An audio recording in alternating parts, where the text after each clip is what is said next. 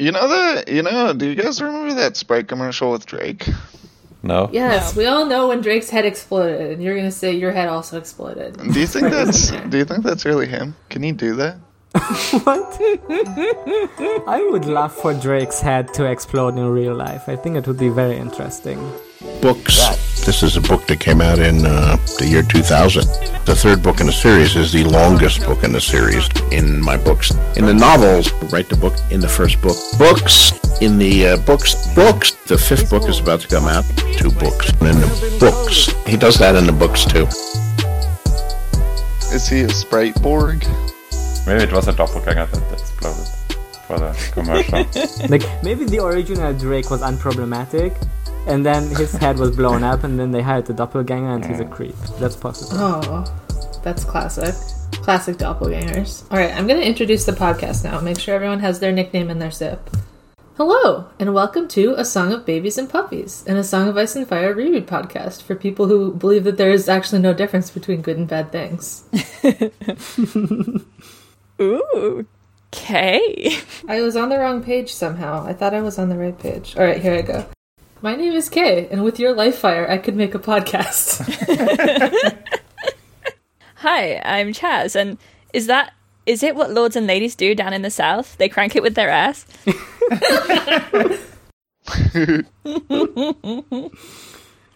My name is Janosch. Short Kings Rise Up. Oh yeah. Hi, I'm Rainer, and I'll repay your 1,000-fold for every nut. But not the berries. Hi, my name is Manuel. I'm in gay baby jail with Davos. Oh. He really is. You tried to kill Melisandre, didn't you? He soft-locked the game, and then Melisandre came down and she was like, I'm Nick Cage now. Or Dick, what's the guy's name? The game, he's like... In which movie? No, not Nick Cage. Oh, the game that's like Sean Penn and Michael Douglas. No, the game developer. David Cage. David Cage. Another Cage. David Cage. And he's like, a game over is the fault of the game developer. But first I have to make sure you understand the complex morality of my game. Wow. What? That is what Melisandre said. You're right. That is what she says. God, Mel is a gamer. Well, Mel says, "Did you try and kill me?" Because that's pretty cringe, bro. I'm just imagining that would have been game over, She's an unkillable NPC. Imagine Melisandre in a David Cage game setting, would have to get she'd be pissing on screen for certain. Shot of her in the shower before we actually get to talk to her. So just the show, basically. Yeah. True. Oh yeah, she did get in the bath, and she was old. She wouldn't be old in the game. No. She'd still be hot. I mean, you can be old and hot. God, the show. Yeah. I don't know. David Cage would turn her old, though. That is something I think he'd do. Well, she would be a robot secretly, instead of secretly old. That's the old same and thing. a robot. Oh, a secretly old robot. There's some news we can talk about. It's not much. The return of the news. People missed it. We've been getting letters written in saying, where is the news section? I can't believe you haven't done it for 2 weeks. This is an outrage. How will I know what's going on in the world? And they're right. So they're right. The answer is there's nothing going on. We are silencing the media. I mean, if you're getting excited that the news is back, hold your breath, because it's... So, George made a blog post with a very funny title. Go ahead. Called Coming, Eventually, Maybe. Damn, when those SSRIs hit, man. And he basically talks about the news that I refused to talk about for the last 2 weeks, because that was every news article was just talking about all these new TV and movie adaptations George is involved, and how is he gonna finish the books now that he is writing 5 movies. All of a sudden he decided to work on all these movies instead of the books, even though a week ago he still said he's working on the books. And all the fans can never expect to get the Winds of Winter. It's not going to happen because George is just too dang busy writing for TV and his books being adapted. That's true. So he writes, story about the adaptation of In the Lost Lands broke a week or so back, and now hard on the heels of that comes the announcement about another story of mine being developed as a movie, which is Sand Kings.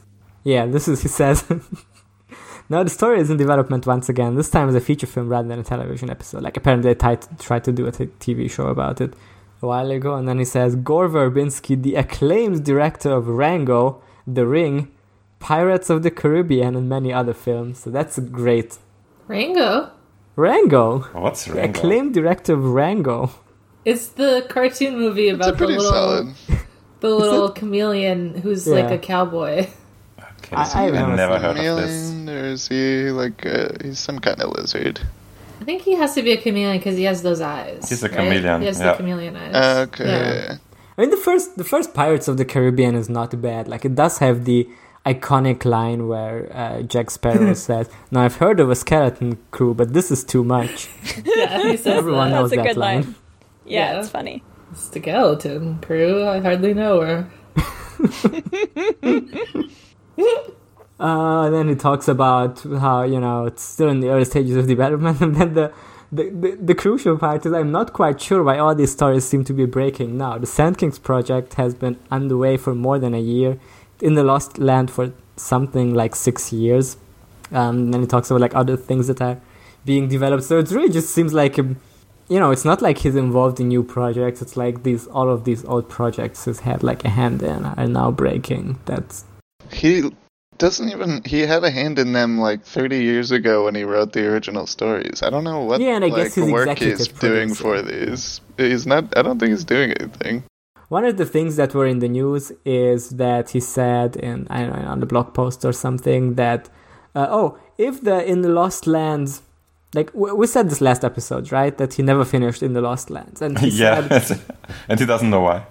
Yeah, and he said that if the In the Lost Lands movie is gonna be a hit, he might be willing to pen the sequel.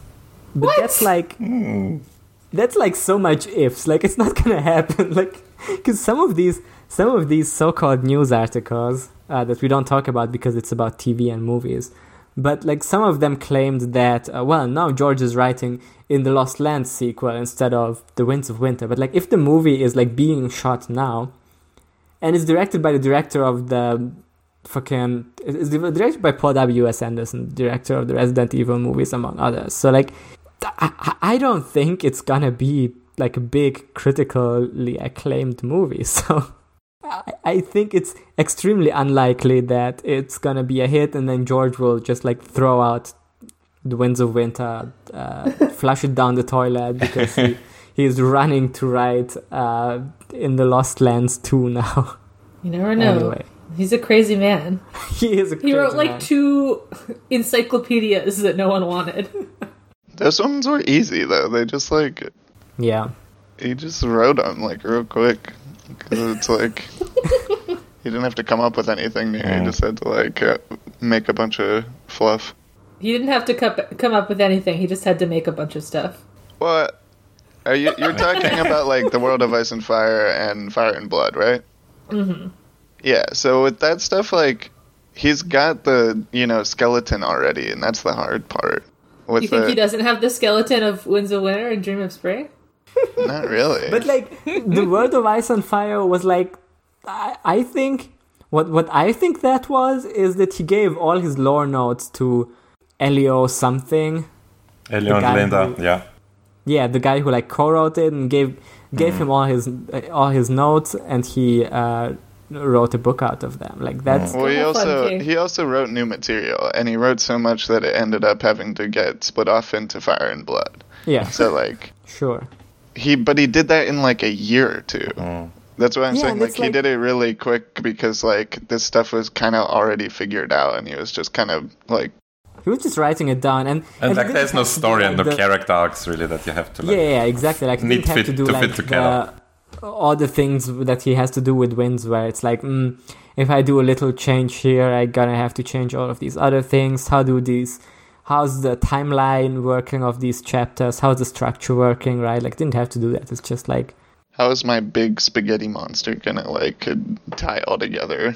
Yeah. It's so sad that you said that it only took him a year or two, and that's nothing. and that's true. I mean, that's like a normal time for writing a book for most authors, right? So that's like... I don't know, writing a book is very easy. Oh, he also mentions like a short film that either he or his friends is working on. This is... I don't get this part. It says, oh, and there's Friends Forever, just a short film, maybe 20 minutes long, a labor of love that I hope you'll love as much as I do. That one will happen if the pandemic allows it. If not for COVID, we would have shot it already. I don't know who this we is. Who this we is. Yeah, that one was a little interesting.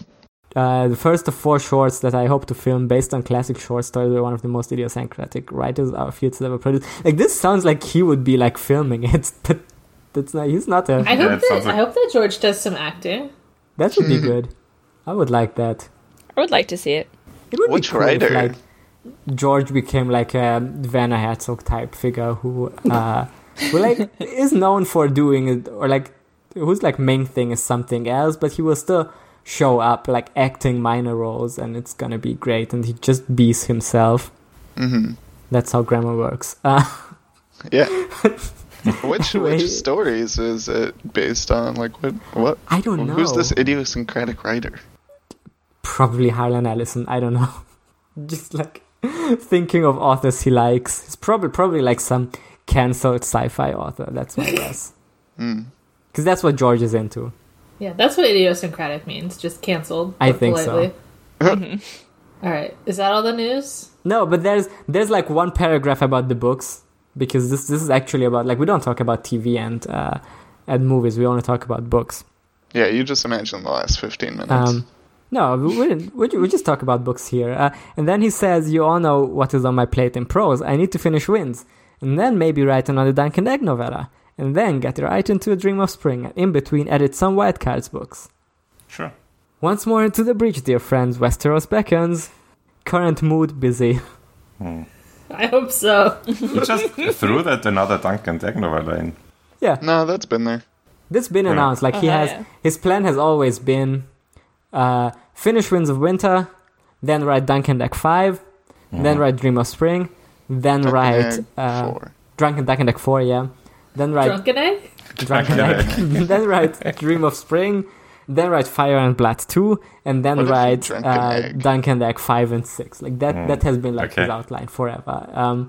That's a ton of book to write, considering Winds took this long. So I feel like if we get to the point that he writes Winds and Duncan Egg, that's already a big W for us.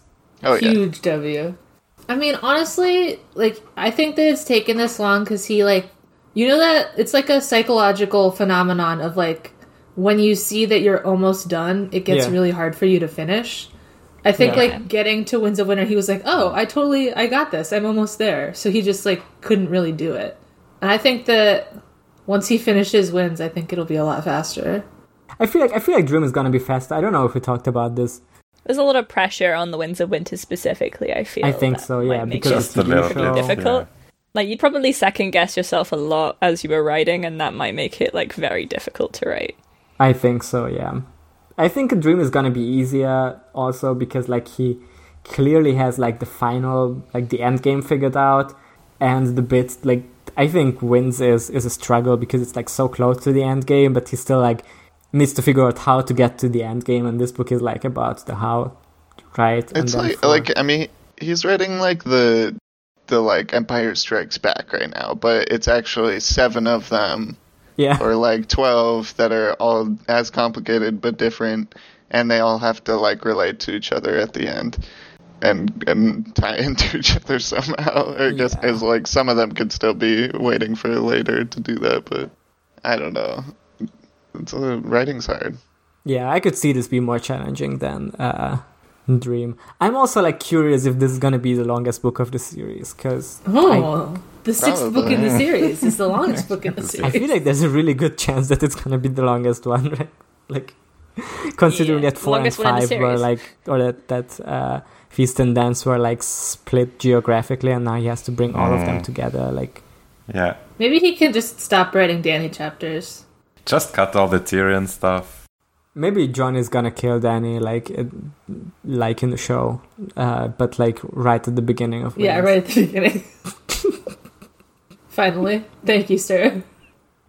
Alright, is that all the news? Stabbing Danny speedrun. Now, if you get stabbed in the back here, you can clip right to Essos. You can clip right into the Night King's castle and What are attack him these from emojis you're sending, Manuel? They're from his blog. Oh, Yeah, really? Pretty he posts them. He posts a lot of things. They're just good images. I don't like them. They're evil. They're twisted. Oh, I see. This is Twisted Robot. yeah, because he also wrote a post about how about like some Lovecraftian horror workshop or whatever. Man, what if Lovecraft is the idiosyncratic? Oh, I think that. No, I don't story, think right? so. It I could think be. that's a typewriter, right? In the the angry robot face. Typewriter. What could it all be? Yeah, it is. It's only got 2 rows of keys for teeth, but Oh my That- god. That's why it takes so long for him to write, because He's trying to bite them. he can't write any words that include like keys from the middle row. Yeah, and he needs to worry about the typewriter biting him all the time. Do you remember? Did any of you know about this thing with Lovecraft, where like a month before he died, there's a letter where he was like, "Yeah, I was really racist, and I was like I was a fascist, and like actually America needs to become socialist, or we're fucked." And then he died like a month later. I know he had know like you a were friend who informed. was like Jewish and gay and was like also a sci-fi writer, and he was always like, "Hey, dude, this is pretty bad." Bro, Yeah. stop. Posting cringe again. Bro, I know that we are best friends for life, but you are so fucking racist. Turns out Anyway, like this you don't isn't a need Lovecraft podcast. racism to like express the horror of the unknown and powers bigger than us. Yeah, but like the reason why Lovecraft was so afraid was was because he was racist. Like he was just so afraid of people who weren't exactly him. Yeah, like the white like racist Lovecraftian like greatest eldritch horror is like the great replacement theory. So like Oops. Uh-oh. We love it, folks, don't we?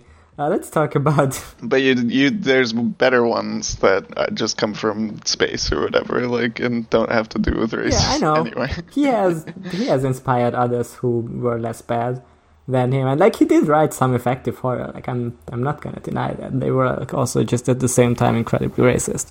Mm-hmm. All right, let's talk about the not racist books that George wrote. George would never put racism in his books. All right, this week we read Brand 2, Davos 3, John 3. 3 of them. Don't get too scared that there's 3 chapters this week. We're going to be very efficient, Sure. like we always are with our time. Maybe there was a guy who is little, but like for one turn he can still be epic. Yeah, what if there was Yeah. a small guy? And it was definitely him. It was Yeah, definitely it's him a under the small thumb. person, so it must be him. For sure. Yeah. All right, Bran chapter. Let's get right into it. Bran and all his funny little friends are walking through the mountains on the way to the wall. Bran keeps saying, "Hey, why don't we take the road?" And they always tell him, "Bro, we look ridiculous. Everyone will know who we are." Yeah, so they're just walking in the mountains instead. And Bran is like, "Oh yeah, I know all about the people who live in the mountains. There's a bunch of, like, kind of lords, but they don't like to be called lords. And they came to Winterfell once to say they love my dad. And they all know that we're here, but they're not saying anything because they're secret and sneaky." And so one day it's raining really hard and they find a little cave and they meet a guy who's nice to them, kind They of. meet the guy? Yeah, they meet a guy.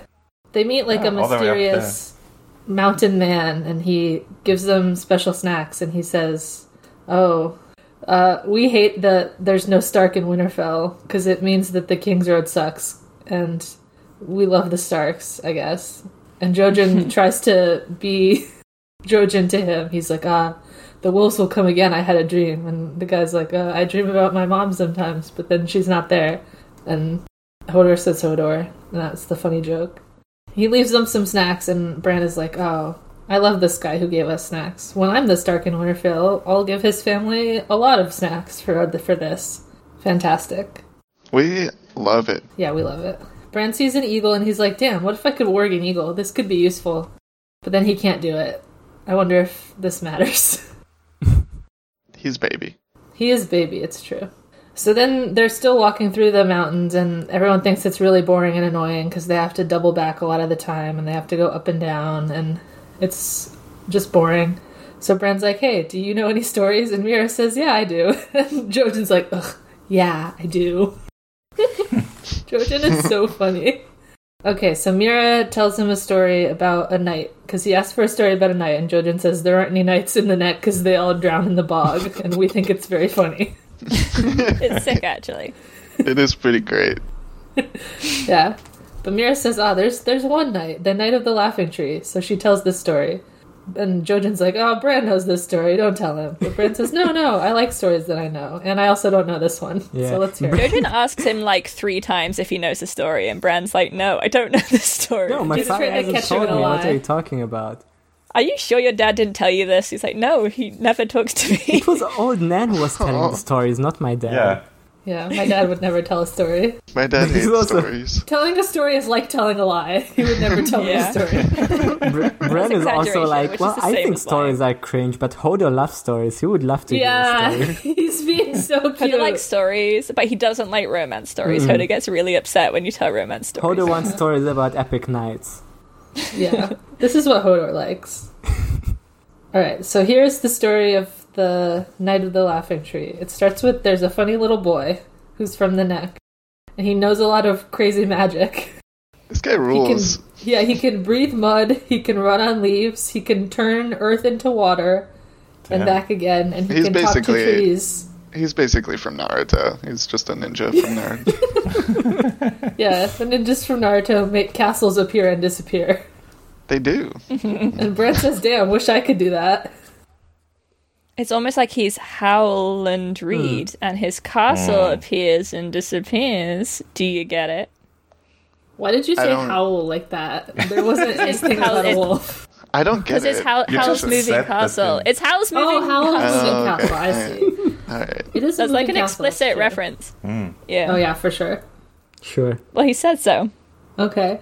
So, here's the story. The little boy from the bogs decides that he's there's even a scarecrow prince in that movie. Yeah.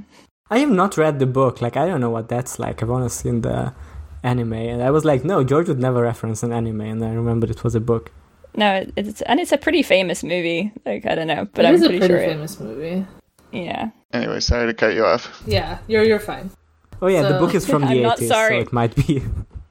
The little bog boy wants to go to the Isle of Faces, and Bran's like, damn, that's where the green men live. And Mira says, true, and he met them, and it was cool. But that's not what this story is about, actually, so I won't tell you anymore. So the little boy goes to the Isle of Faces, and he lives there for a while, and then he's like, oh, time to go, I guess. So he leaves the Isle of Faces, and right by there is Harrenhal, and there's a big tournament happening.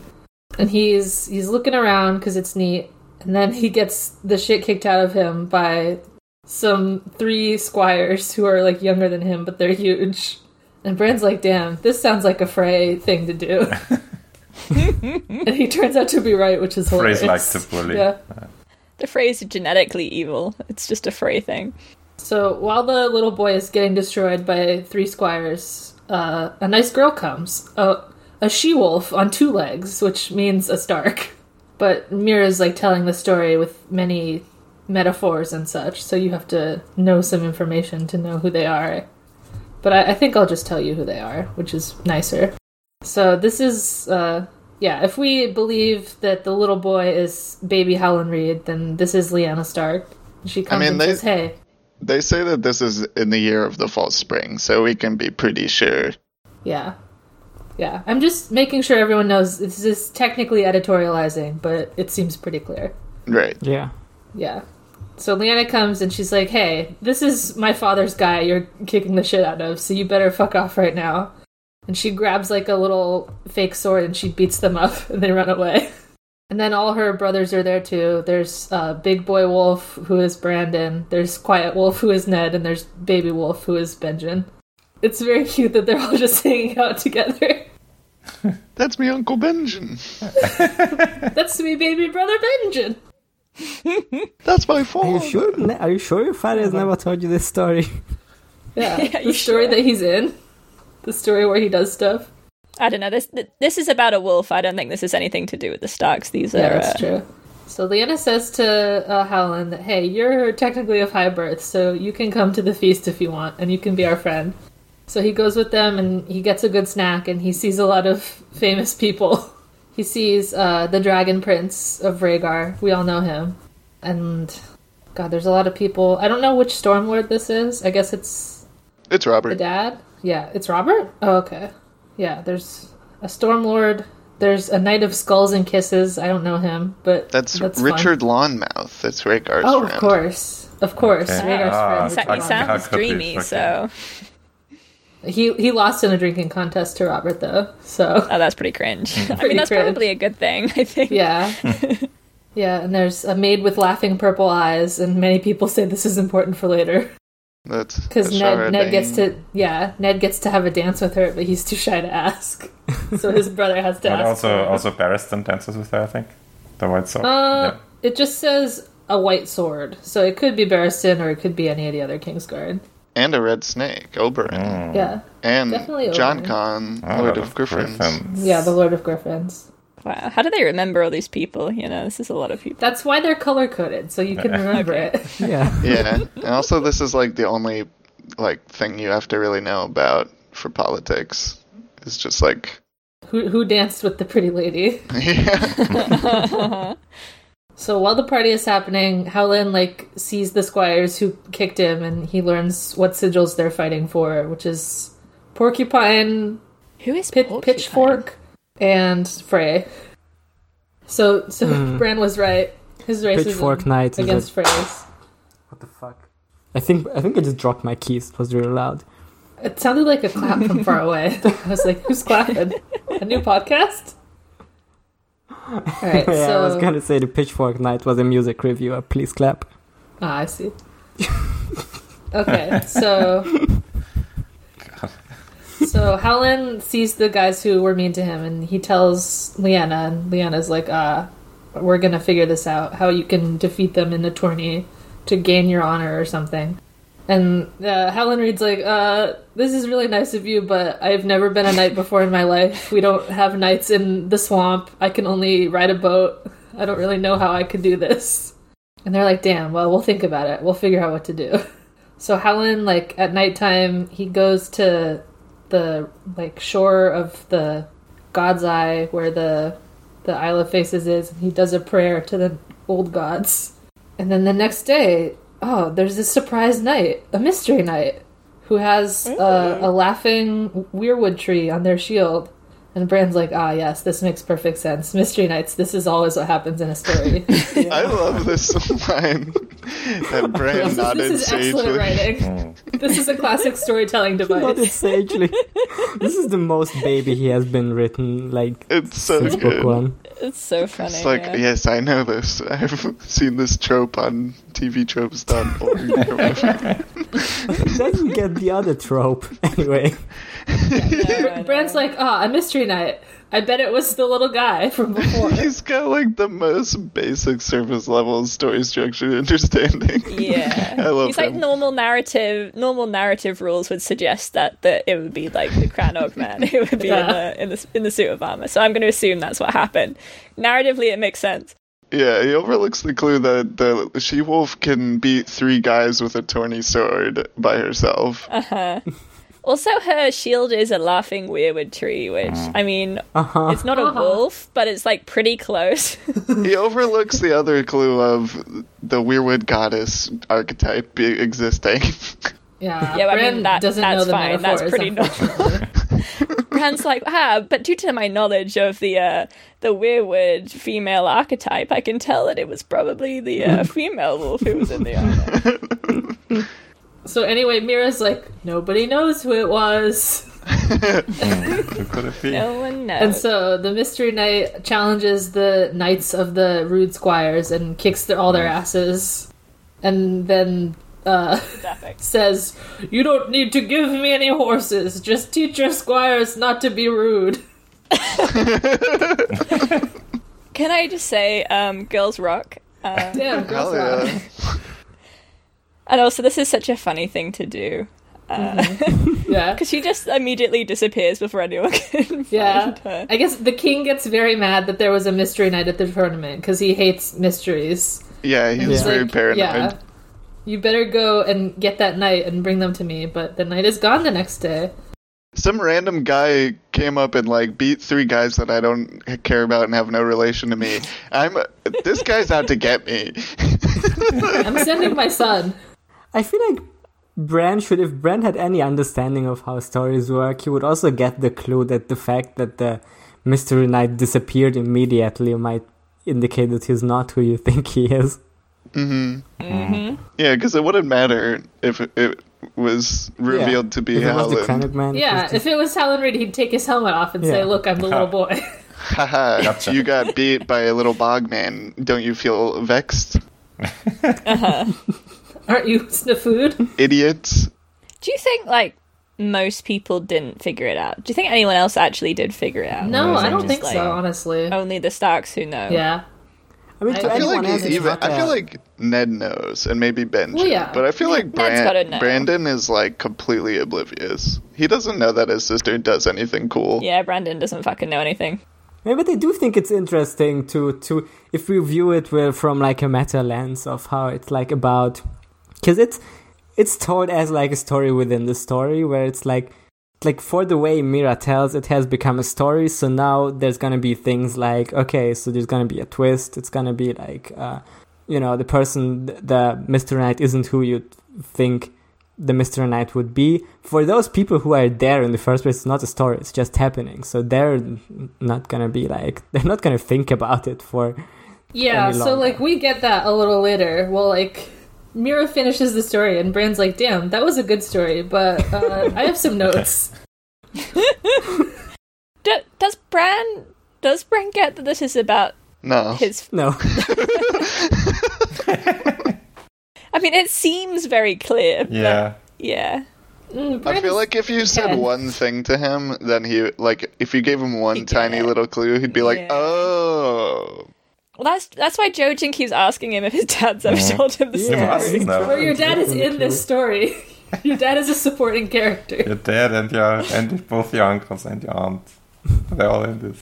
Yeah, but he says that the Cranach man should have killed all the knights who were mean to him, and the Mystery Knight should win the tourney and name the Wolf Maid the Queen of Love and Beauty. And Mira's like, foreshadowing, dude.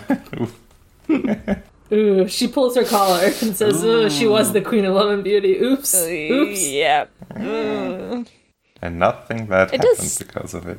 It does really suck that she gets to be this, like, cool person who then just dies in fucking childbirth. You know, I'm sick of people dying in childbirth. God, we're fucking sick of it. No more babies. This is why I'm saying that George is an anti-natalist. He acknowledges that pregnancy is violence against women, and he's coming out against pregnancy. It's one of the main themes of the story. Like, this isn't a joke that you're telling. It's true. No. Yeah. Like, literally in Fire and Blood, one of the sisters of one of the, I can't remember which one of the Targaryens who dies, there's so many fucking names. She literally goes and, like, beats up his husband and is like, this happened because you she's like, you got my mom pregnant and she died. So if you ever fuck another woman in your life, I'm gonna kill you. Yeah, it's so good. I mean, it is definitely a theme, and I guess George doesn't have kids in real life, so it might be his beliefs, but also at the same time, I guess it's also about how, like, this was vampire medieval times where, like, childbirth was, like, even riskier, I guess, and, like, where dying of childbirth was, like... I mean, it was very common. A very common thing, yeah. So they didn't wash their hands. I mean, that's like all the other things where, like, he's going to turn it up to 11 to make it easier to examine or, like, more obvious. He's kind of made the, like, political... fighting and, like, stuff like that, like the power dynamics and stuff more basic so that they're kind of easier to examine. Yeah, like in real life vampire times, they did have, like, conflicts and they did go to war and stuff, but not quite this often because I don't think society would have lasted that long, probably. It is interesting, though, how, like, Lyanna is, like, such a central character, even though she, like, died before the book started and means, like, comes up in so many chapters. And, like, I wish I really wonder if she has, like, any connection to any of the characters whose parentage is unknown. I don't know. Nah. Yeah, she's the aunt of Bran. Yeah. Yeah, she's Bran's aunt. She's his aunt. Is that not important to you? Are aunts and uncles not important to you now? That's me Aunt Liana. She's his aunt. That's what you should have said after you heard the story. That's me Aunt Liana. Who was the Knight of the Laughing Tree? Damn, that was my she's aunt. your aunt. This was a pretty good story, George, but I've got some notes for you. They should have said, "Oh, and it was your aunt." 2 dubs. And she's his aunt. Yeah, Aunt so, centric okay, story, we'll just this. wrap up the chapter real quick. Yeah. Bran's like, oh, Okay. cool story. And he's like, damn, the little Crynog man got to be a knight. How cool. What if I was a It was knight? small. Yeah. Yeah, I would like to be a knight for one day. That would be fun. And then he's sad and goes to sleep. Yeah. Maybe the green Yeah. men can fix my leggies. And make me a knight. Interesting. So, do we think he learned the right lesson from the story? Is this what Mira was trying to tell him with this? The story was about you go to the Isle of Faces and you get to be a knight. That's the moral. The moral is magic is cool and helps you. Magic is cool. Short King's rights. If people are mean to you, hit them with sword. Don't bully. Yeah. Don't be a bully. The porcupine, by the way, is house plant, so also non-bullies. Nice. Oh shit. House Generous Blount. Every time it said Porcupine Knight, I kept thinking of the TV series of The Witcher where it's got like the hedgehog guy. Who's the pitchfork knight? House hay. The hedgehog. Oh, they do be shoveling But- hay. Spelled weirdly. Haigh. Oh, yeah, like high. Like some okay. small house, like swan through the phrase. I looked up what a porcupine is. I understand now. Oh, okay. I don't even know what this is called in normal language. Normal language. I'm not sure you guys have porcupines. I think they're a North American Yeah, animal. there's no German Wikipedia for this. What the fuck? Porcupine is Germany hasn't heard of a porcupine. no, it's a Don't know Stachelschwein. what it We call it spike pig. Okay. is that the same as hedgehog or is it different? Oh yeah, it is a Stachelschwein. Yeah. Well, I guess hedgehog, like that's hog is a pig. That's similar. Oh well, I Yeah. guess like A Stachelschwein hedgehog is like an the eagle. Wait, a hedgehog and a porcupine are different. Yeah, Yeah, I know porcupine that, is but the large Yeah. one. Yeah. But they're all this is- connected through pig. But I just wonder if they like the same family or something. The porcupine is the aunt of the hedgehog. One can run really fast, and the other one has trouble making friends. Yeah, hedgehogs belong to like a different category. Anyway, this chapter. chapter, yeah, it's good. It's pretty good, yeah. I love the first half a lot, where Bran's like, yeah, there's all these people, and then they meet one. Yeah, And he's just a regular it's just- guy. It's just nice. Yeah. I like He's it. just a And little he's guy. like, Yeah. wink, wink, I don't know who you are. I won't tell Yeah. anyone. Well, he Yeah. like Bran says his King's Road line again, and this guy is like, yeah, there's bad guys all over the King's Road asking after people. And like Bran still doesn't really get it, but they're like, oh, okay. He's like giving them intel. Yeah. He knows quite a lot, this guy. Yeah. He knows a lot of information, which is interesting. Like, he knows all about, like, the bastard of Bolton and the fact that they thought he was dead, but he wasn't. And that he's wandering around. And he knows all about, like, what's going on at the Watch and the fact that the Ravens came back without messages and all that stuff. Like, this guy, he has, like, an information network. He's on it. I mean, he is like a nameless guy hiding in a cave behind a tree. Yeah. So he's an old. okay. He's one of them. He's an old god. He's dialed in. He's a metaphor. I hate it when you find out that you're a metaphor. It's like, Metaphor. He gives them last hero you just food. think you're a guy. You think you're a guy, and it turns out you're a metaphor. He gives them a sausage and 12 cakes or cookies or whatever they are. Oh, Scones. fuck. So he gives them last hero food.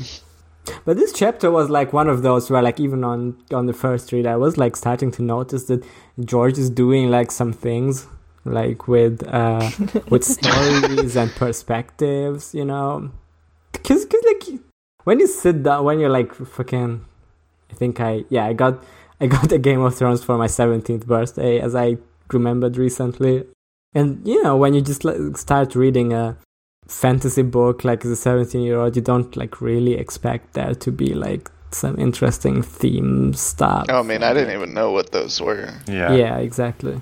I just said, a theme. Wow, cool adventure story. Exactly. Yeah. Wow, cool nights. Yeah, cool night story. Yeah. You know, it's D&D do kind of like have a point, not that they're actually making on purpose, but it can be learned about from them. Because like the stuff that they teach you about themes in 8th grade, they're like technically themes, but they're just like it's like again like the most surface level. It's like Bran's understanding of themes. It's like like, and that stuff by itself, like I guess it could be not very interesting, but it's like these guys like you know just never got past that, and they're like that's what they thought themes were. Like Hamlet is about revenge, and it's bad. That's the only theme, and anything else, I don't see it.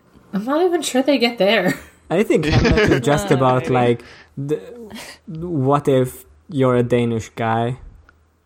And there's no themes That's in cringe it. It's and just bad. about like God, being a Danish if I am a Danish guy? Hamlet's about like what if you're a guy and some fucked up shit happens, and that's just what the story's about. The moral is don't be Danish.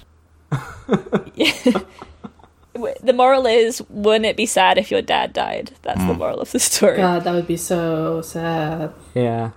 If my uncle killed my dad and then Hamlet spoilers. married my mom, I would also be upset about it. It would also fuck me up. I would also talk to a skeleton. It's called, I guess. That's what we all. Oh yeah, and the little guy is also in a squirrel skin cloak, so he's In Hamlet? In Hamlet, yeah. That sounds like a lot of work to make a cloak out of squirrel skin. Yeah, there's a lot of squirrels. Or maybe it's just like aligned with scroll fur or something like that. Yeah, or it's just like really slutty.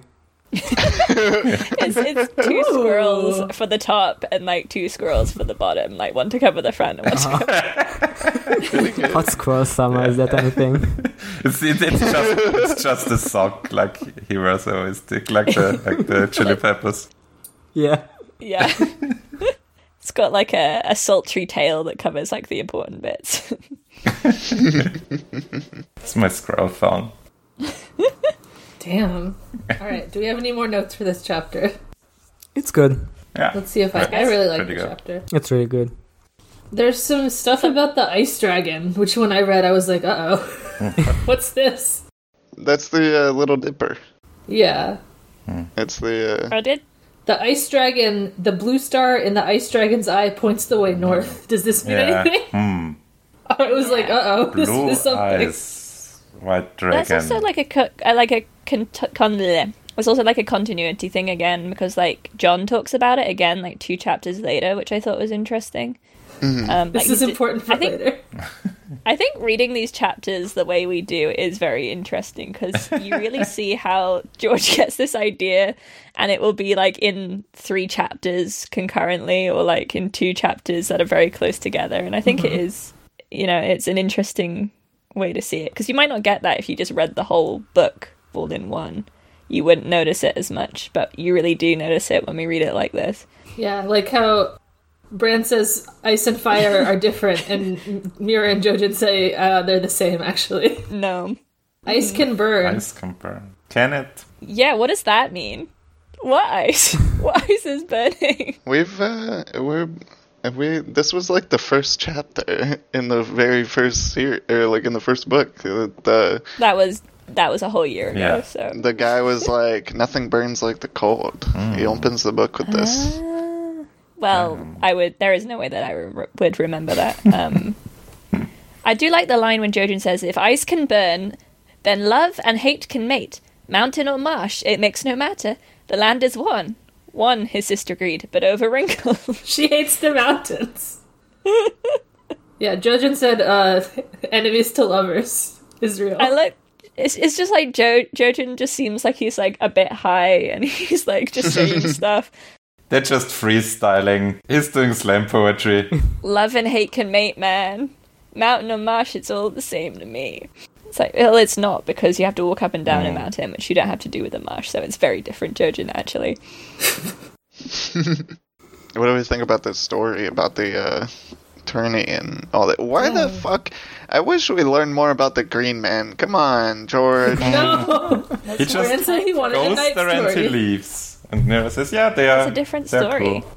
He's like one of the only people to have gone there, and there's been like 3 other people in all of history remembered.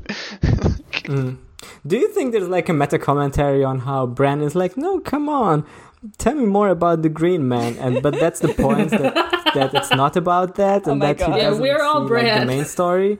And now, yeah, exactly. Like when you read it, you can't help but not wonder also about the Green Man. Yeah, no, it is. We, the audience, we open a Game of Thrones book 1 and say, show me the story about the knights. And George is like, there's some magic. Are you interested? No, I want the knights. Nice. There's no magic, yeah, please. we're like, show me the story about the knights, and then George is gonna say, there's no such thing as a true knight. There's no good knight. Island of Green Boys. Yeah. Do you want to hear about that? Yeah, there's a line about, sometimes the knights are the Knights monsters. are the monsters. Jojen really just tweeted it out, huh? He really did. We've been saying it. Or wait, He was it just Mira? tweeted it out. Oh no, Mira said it. It was Mira. Sorry to take away it women's was Mira. rights. Mira tweeted it out. Sometimes the knights are the monsters. Yeah. Like, yeah. Sounds like a theme. She's right, yeah. I also like this part where Bran tries to imagine what the little Crannog man looks like, and he's like, oh, he looks like Jojen, but older and dressed like Mira. Like, yeah, I bet he does. Yeah, probably. But I do actually think that the like Bran as the stand-in for like having a ton of these like important lore backstories revealed in Bran chapters, where Bran just really doesn't get it or doesn't care, is like really, really funny and effective. Like there was one in book 1 where like the Children of the Forest were like also revealed through a Bran chapter, and there he was also like, this story is boring. No knights. Cancelled. Story's bad. Why wasn't there more murder in this story? Come on, Mira. Alright, is that all the notes for this chapter? Yeah. I love Bran. Bran is baby. Bran is baby. He's good. The joys of this is really like the ideal of a Bran chapter, I think. Like it doesn't get better than this. Does not get Do you better think than it this. means something that he talks about trying to walk into an eagle, and then immediately they start talking about Hodor? Maybe. Okay. I mean, there's probably spoiler stuff, I guess, that we could talk about later. With, like, how the tourney stuff. But yeah, I think I'm done for that one. Is it my turn? It's your turn. Yeah. We're going to talk about me mate Dave. Onion Dave. Onion Dave. He's Onion still Dave. alive. Dave. You know, he seemed like he was in a bad place at the end of the last time we saw him. But, you know, he's alright. Just can't kill him. He's fine. Yeah. You can't keep a good onion boy down. Mm-hmm. You just gotta feed him some nice garlic broth. Delicious. Yeah. Sounds pretty good. I love that he just like had a deadly disease and got better in a jail. It's fine. It's nice It's a and warm warm. jail. Yeah. And they're feeding him good. Yeah, there's And plenty of rats. Yeah, maybe the prison industrial complex is good. He got leeched. Mr. Bylus was tending to him and stuff. Yeah, they leeched him. Fantastic. Yeah, that's good for you, right? It's good for you. The leeches know which blood is bad. Yeah. It works. They do. If it tastes You good, get it's fish. bad. Yeah, they only like the bad blood. Anyway, Davos is in baby jail, and it's like he's in a volcano, and he's like, oh man, it's hot down here. It's like a volcano down here. Feels like I'm being smelted in a furnace of Minecraft. Yeah, onions should be stored at a cool place, not a warm one. Roast onion. Baked onion. Starting to flake. Yeah. Yeah, so he like had his cough and his fever and all that, but he's better now. I would say I don't think I'd like waking up and knowing I've been leeched, because there's leech marks. But That's like, not scary. everywhere. That's like a vampire attack.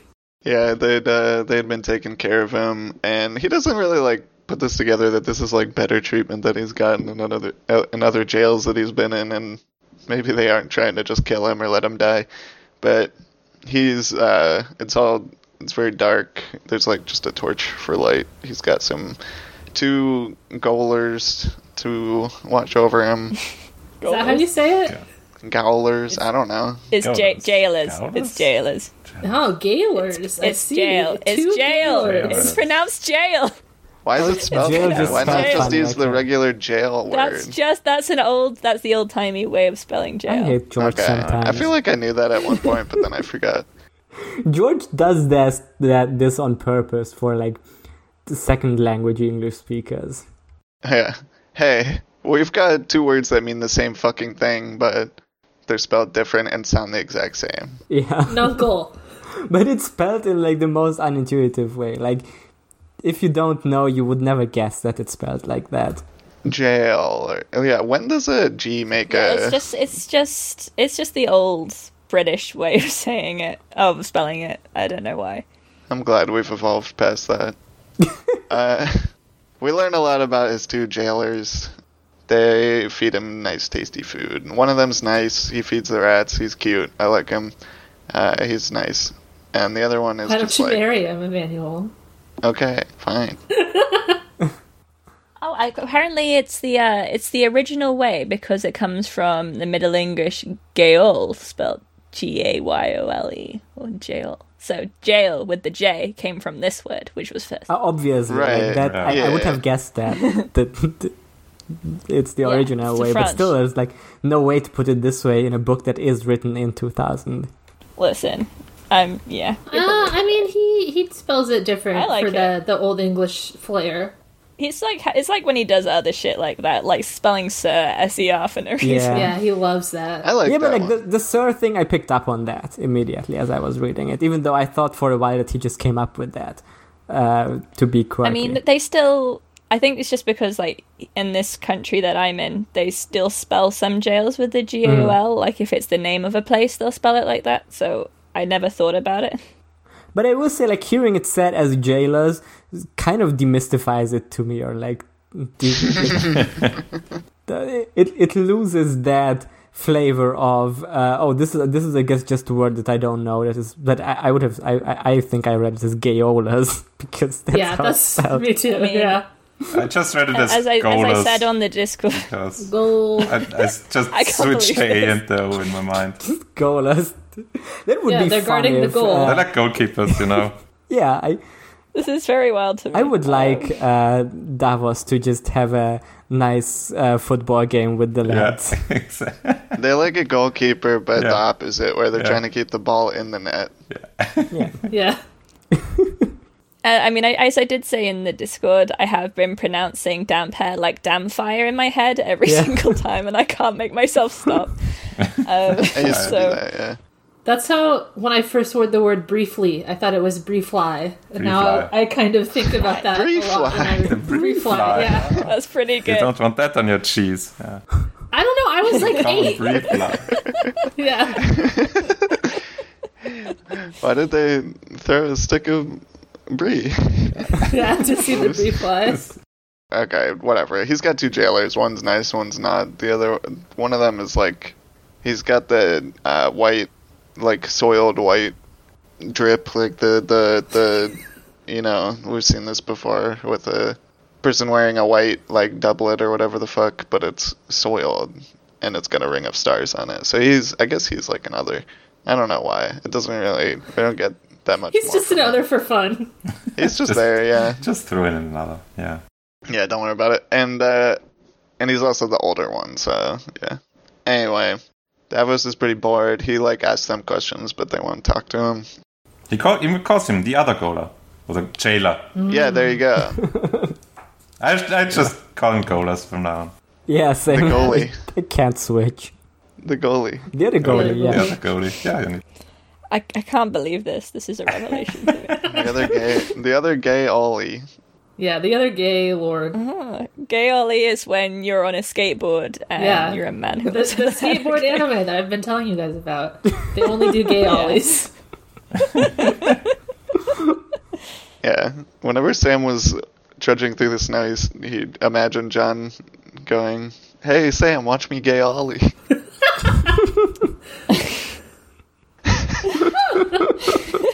I thought you were going to talk about the TV show character. Yeah. The guy that they invented for Loris to have sex with, his name was Gay Ollie. Gay Olivar. Yeah. No, Gay Ollie was the child John killed for no reason. I forgot he killed a child. He killed him because he was gay, though. Oh my god. Yeah, it's just like it's a typical Westerosi thing to do. Yeah. John does not have a very pretty boyfriend who lives at the wall with him. Don't even ask about it. That's satin. I'm glad Lamprey Pie is this back. chapter's going to take 40 minutes to... Yeah, we're one page in. Alright, Davos thinks they're keeping me alive. He thinks it's because they're going to burn him, or he's scared of that, and he said I should have just died on my rock and fed the crabs instead of feeding fire. That'd be better. Then, suddenly, Melisandre appears, and she says, hi, hey, what's up? Melisandre, have you heard about this? You wanna fuck? You came to kill me. That was bad. We should have sex so that we can make a horrible shadow child. Let's make a new baby. I'm sorry that all your children are dead. Stannis' dick stopped working, but yours is so good. Stannis has a floppy fish. I've slurped Stannis off so hard. She's like, hey, just checking in on you. Do you need anything? He's like, my king, my son, I need them. Have you come to burn me? And she's just like, oh, this place sucks, doesn't it? Huh? Damn. That's weird. You ever get hit on by your boyfriend's girlfriend and you're like, damn, it's awkward. Have you decided you like fire yet? Like, this torch here is really nice. Do you want me to put it out, though? Do you like it? And he says, no, I need it. He's doing like elementary school level roller religious education with, do you see the light? Do you like it? And good, he says, SpongeBob voice, I need it. Melisandre's just like singing this little line of mine and it's like, listen, do you get it? Did I tell you about the Hungarian version of that song? You did in Who Watches the Watch. Okay. Talk about that. It's just I do remember. I just really like. I keep thinking about the like signs we had to do like for that song. Like first we were like we're showing a finger, which is the little light. And then you hide it under a bushel. And then you hide it, and then there's the third verse, which is like not even Satan can stop me. And then we make like a hand sign where we like act like a monster because that's Satan. Oh. You get to be Satan in Hungary? Damn. Hungary? Yeah. Anyway, like that's kind of what Mel talks about in this one. Like she says there's the light, and then there's like the Satan on the other hand, and there's just these two. Yeah, there's not 7 gods, idiot. There's 2. And one is fucking evil. One is evil. Everywhere. There is only good and bad. The warrior between them exists everywhere. Between men and women, and light and dark. What? Which one is evil there, Mel? Tell me the answer. Mel, one of these is not like the others. I don't know. She's pulling out the John Peterson here. Yeah, you can't put something bitter and something sweet together. That's never happened. So they're opposite. There's the Chaos forces. Dragon and there's the Order Father that should rule you. Yeah, there are 2 wolves inside you. One is evil, one is good. One is bitter and one is sweet. There's only 2 tastes, yeah. Yeah. Davos is like, what about salty? And she just slaps him. What about umami? Yeah. And she says, oh, umami, you want to have sex after all? No! What the fuck?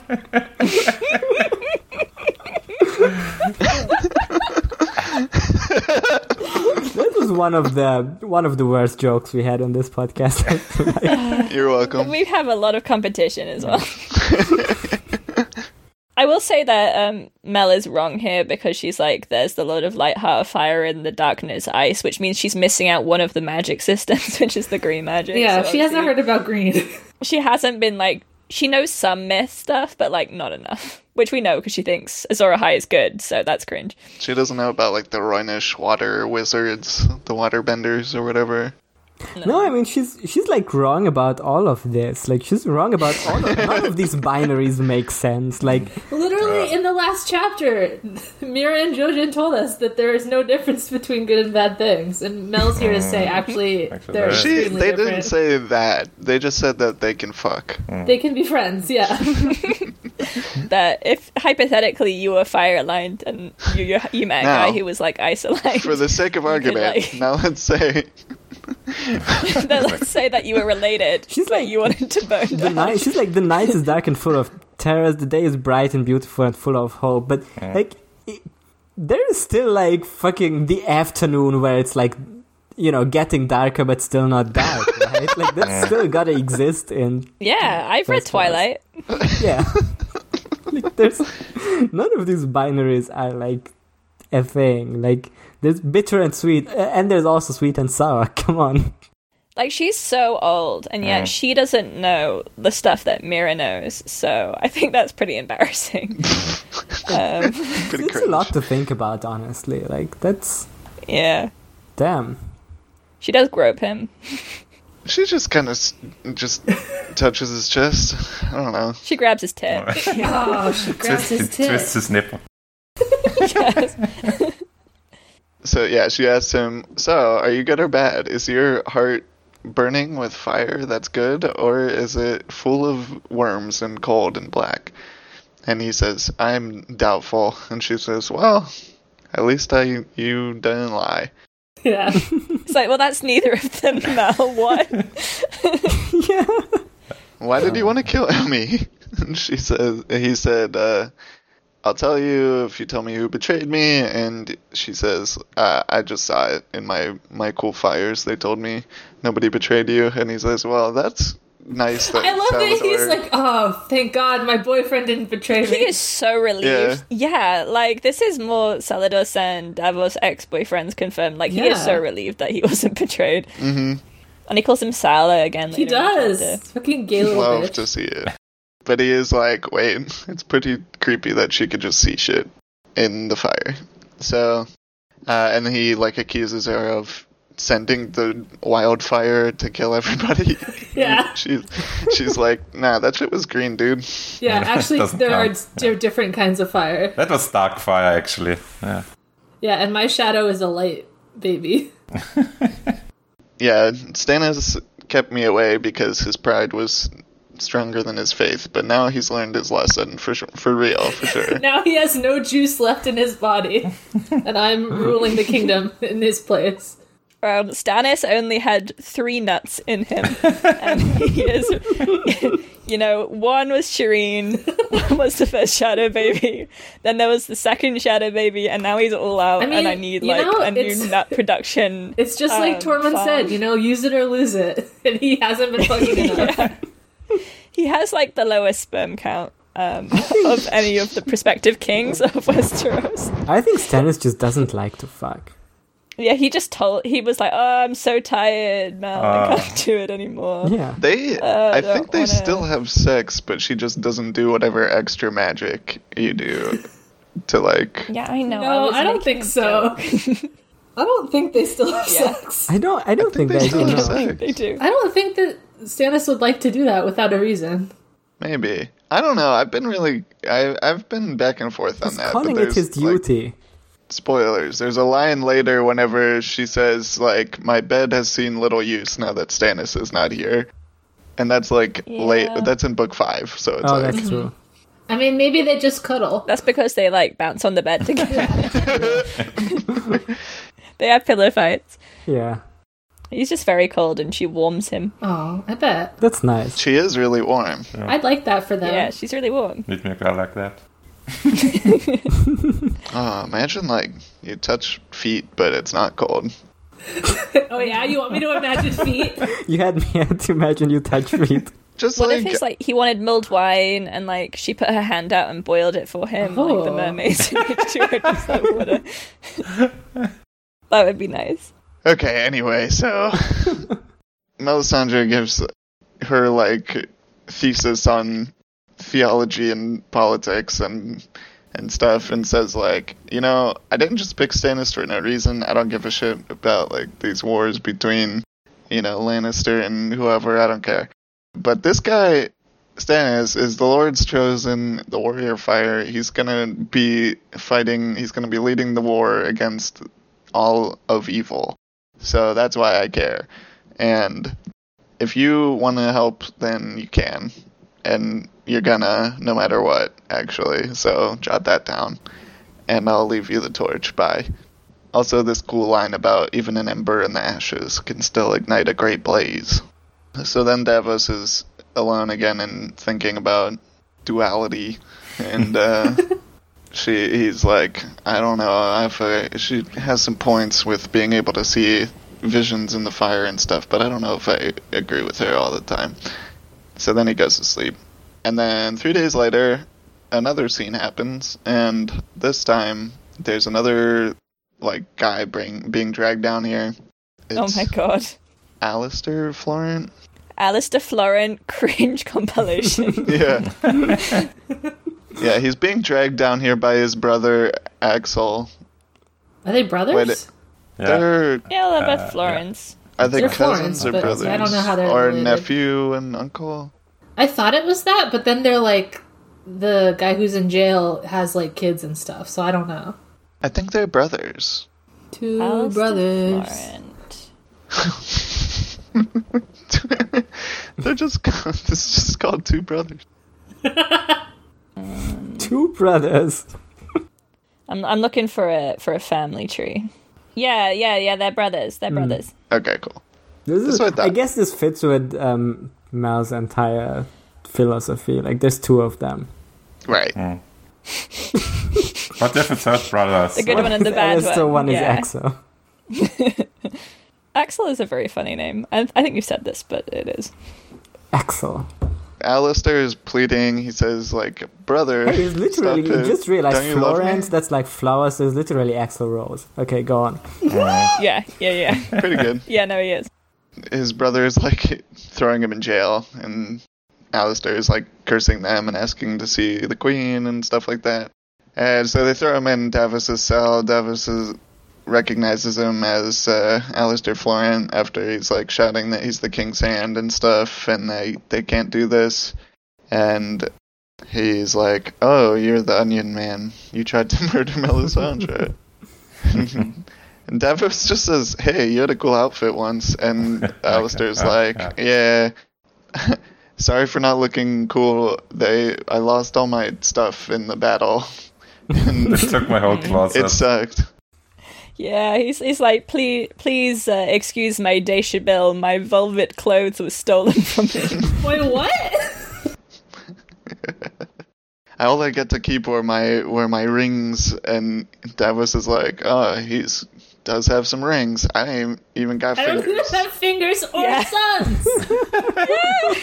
He's like, this guy's like, "Oh, at least I have my rings." Davos is like, "I've never had rings. I don't have fingers." Damn. This is just, I'm not that sad about it, man. I actually want to read this whole thing out because it's so good. It just says, "No doubt some funny cook's boy or groom is prancing around King's Landing just now in my slashed velvet doublet and jeweled cloak. But war has its horrors, as all men know. No doubt you suffered your own losses." That's the horror of war. Saying a guy stole my clothes or war has its horrors is just the funniest line possible. Davos says, "My ship, all my men, 4 of my sons." And he's like, he almost gets it. I lost a nephew, I guess. I lost my shitty nephew that made us lose the whole naval battle because he's a fucking idiot and didn't look at the boom chain and think at all. Always gets mad again at that one ship, yeah. Oh my god. God, we hate that ship. Don't tell us the name of it again, Davos, please. He's gonna do it. He's gonna tell you about the ship. Yeah, so he says, "Why are you in jail?" He says, I tried, I think the war is over, and I tried to make a peace, and I told them that we'd apologize for telling lies about Joffrey and whatever, and also I promised Shireen to marry Tommen." And Davos is like, I did a bunch of shit. Davos is like, "You're an idiot, and Stannis, can't quit Number one, he never quits. Number two, he would never lie, and he will always tell the truth. And also, number three, will never marry his daughter to a bastard born of incest monster. So jot that down. So you done fucked up, and he's like, well, I mean, we're fucked then. He has no choice. So he says, well, he can still die a king. And Alistair's like, all of us with him? And he's like, well, I'm a king's man. Maybe not. That's what happens when you do a war, dude. Yeah. That's like part of the deal. Yeah. These guys have like forgotten, like everyone has just been switching sides over and over. Like, oh, this guy's winning? Okay, I'm on your side. Oh no, and now I'm on your side. They've forgotten that you can like pick a guy and stay with him. Yeah, and I mean, this is pretty foreshadowing for like what's going to happen in like immediate next chapter, I think. Where it's just like, oh, this hand is pretty shitty and has done a bad job and doesn't understand Stannis at all. But like Davos understands Stannis and he knows what he believes and he understands his character far better. Just interesting. Just a thought. Just a thought. I think that Tommen and Shireen would be cute friends. Yeah. I think so, yeah. They're babies. They're cousins, technically, not. Nope. Yeah. Who isn't? I do like that, like, even if the Tommen's dad really was Robert, like, you'd be marrying cousins. Like, first cousins. I mean, that's like, I don't know, Tywin did that. Who else? It's not unusual. It's not unusual. To marry your cousin. It's not unusual to see me What's cry. new, pussycat? Have fun with a cousin. Alright, there's also something I missed that Alistair's talking about how, like, now that Stannis has no options, they're talking about, like, waking a stone dragon and its madness, and did we learn nothing from all the Targaryens that, like, killed themselves trying to do this? And also, who are the nine mages? I don't know who those are.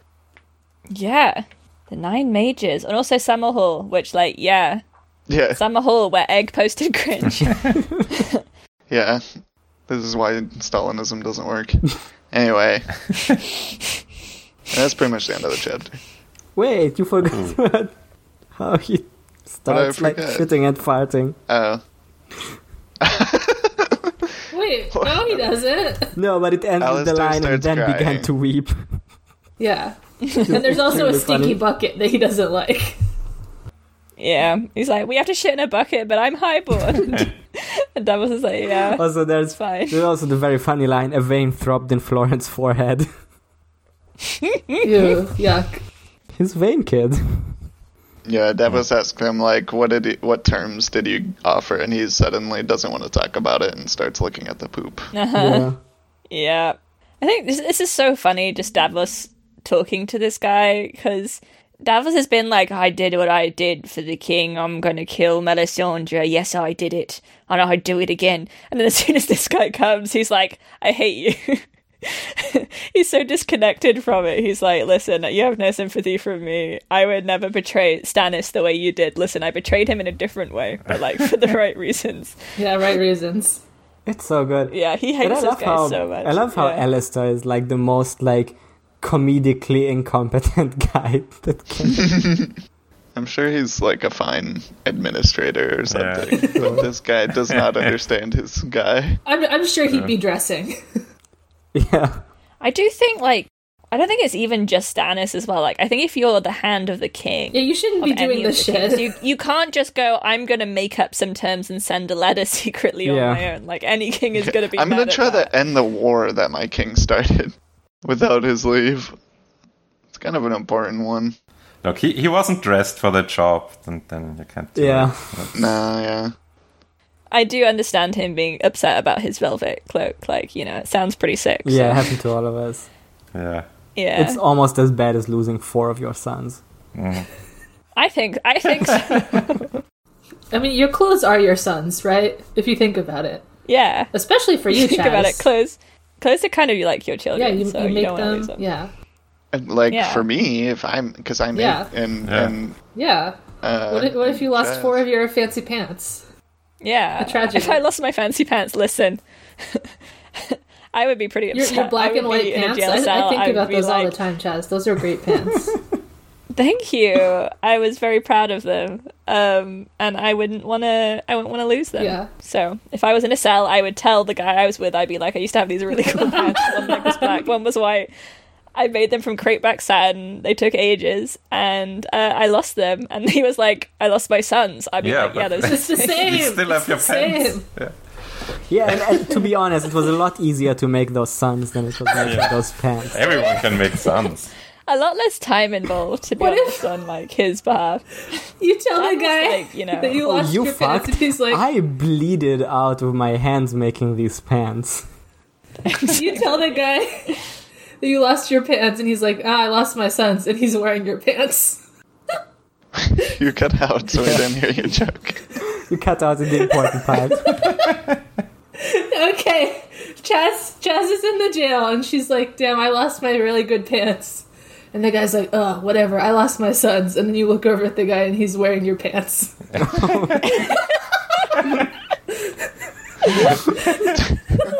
looks at me, and I'm wearing his...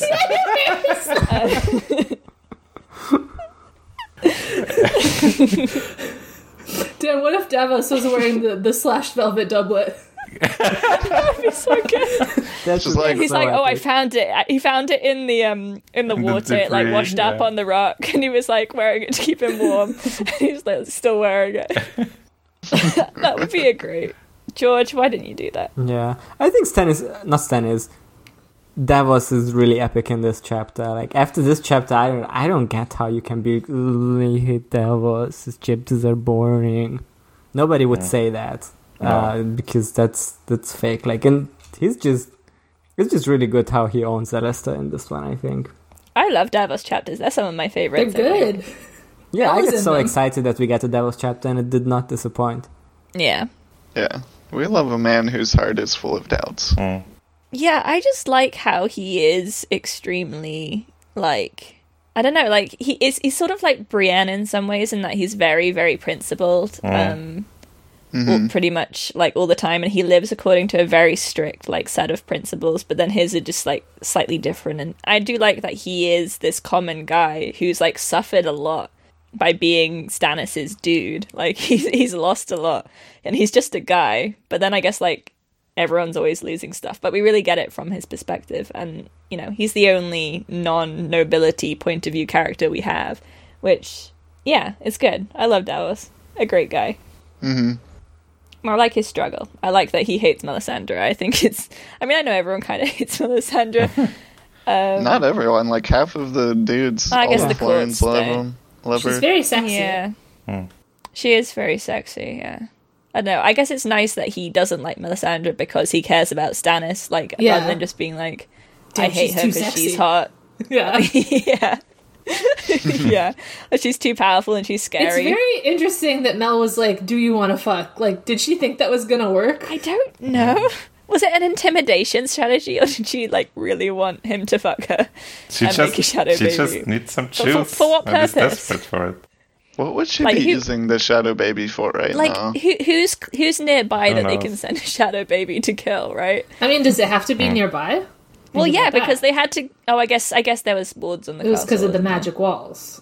Yeah. But also, we don't know how long they last. It seems like they go. I assume they could last through the night, which is dark and full of terrors. So just however far it could go in a night. I mean, they could probably get to King's Landing from Dragonstone. Yeah, I think so. Get it in within a night. You're like walking along the King's Road and there's just a shadow like trudging all the way to King's Landing. It's like kind of bored. It's like, this has been a long walk. I want to get there and get the job done. Somebody tell me a story. Yeah.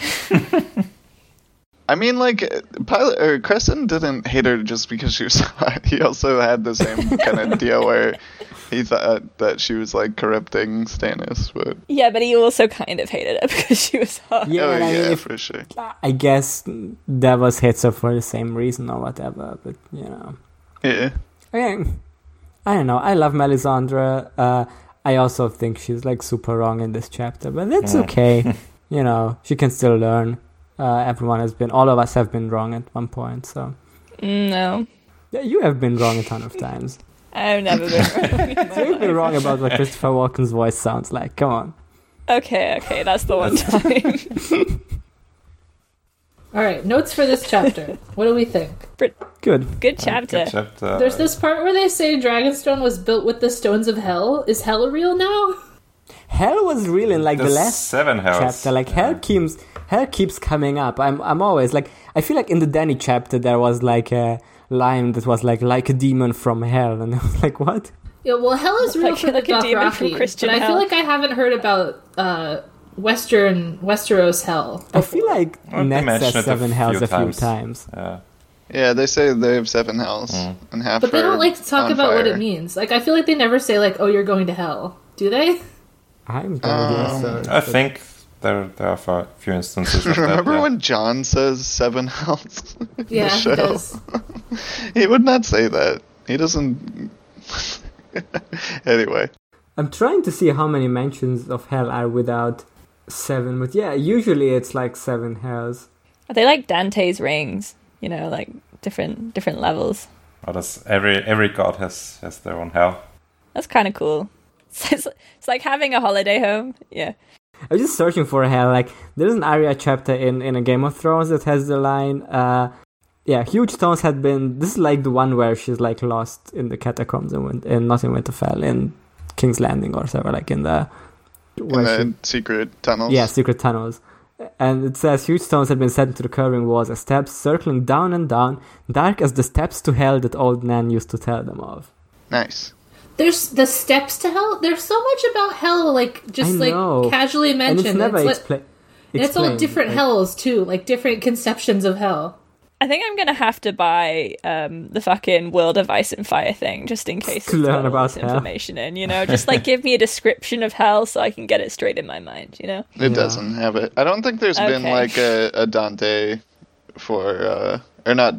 Is that the writer? What's his? Yes. Yeah, there's nobody that's wrote a fanfic about themselves and some great poet from history to go down into the 7 real hells. I bet there's a song about it somewhere, One of them have got a song about... Because there's got to be some sort of Orpheus-style song, right, in Westeros. They've got every other myth, so... Maybe Ryman the Rhymer is Yeah. Writing a song about it. But the Dragonstone being built out of the stones of hell is just this is the fire moon that's, that's hell. Yeah, but it seems to be it's mostly said 7 hells, but there's enough mentions of just hell. Yeah, it's on its own. It hot seems to be used interchangeably, whether it's 7 hells or on the way to hell or Dragonstone, not Dragonstone. What's it called? What the fuck? The Blackwater. Yeah, in the Blackwater chapter, there's a line that it's the mouths of hell. Turn into the mouth of hell. Yeah. Yeah, I wonder what hell it kind of sounds like a Greek kind of hell most of the time. But I'm not really sure. I wish George would explain it better. Do they have heaven? Nope. Okay. Only hell. Only hell, yeah. Only hell. That's very Greek. That's very you have the underworld and there's different levels, but it's all the underworld. Yeah, you're buried in the earth and you go down there and no, because there's this line later in this chapter that says, "May the Father judge them justly," is part of the thing you say when someone dies. So what does that mean? The Father's he's got the weighing scales that he puts you on. Yeah, but judge decides where? which Judge to where? Which of the hells? Oh, fantastic. Yeah, so you get the shitty hells, which is the fucking father. He wants to go to the father's hell. That sounds cringe.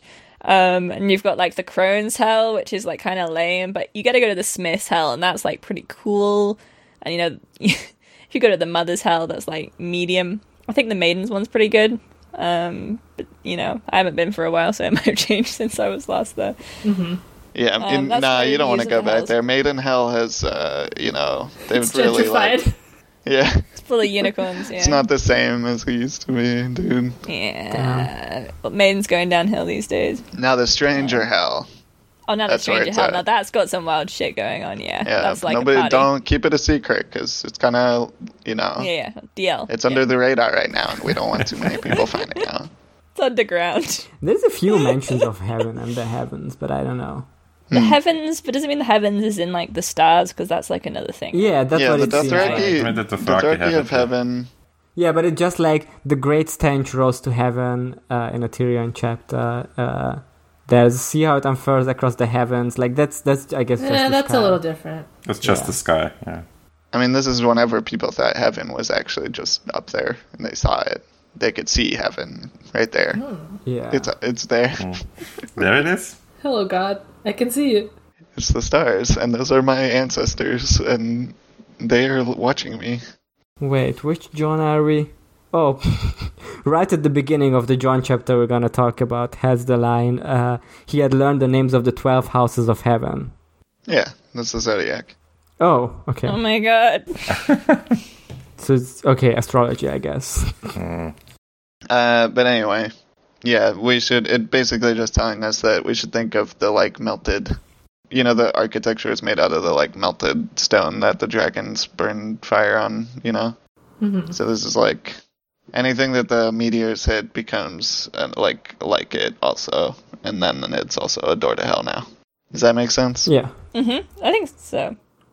I just want to know more about the hell, is all I'm saying. I feel like George is, like, just saying, like, oh, hell, and not examining it further and telling me what they think about hell in this universe, Because the religion is very different. I mean, he does that with a lot of stuff, and some of it's because he's, like, has just a couple indicators about, like, what railroad traditions he's pointing towards. I feel like he's not helping me enough with this. Yeah. Because there's a lot of kinds of hell. There are.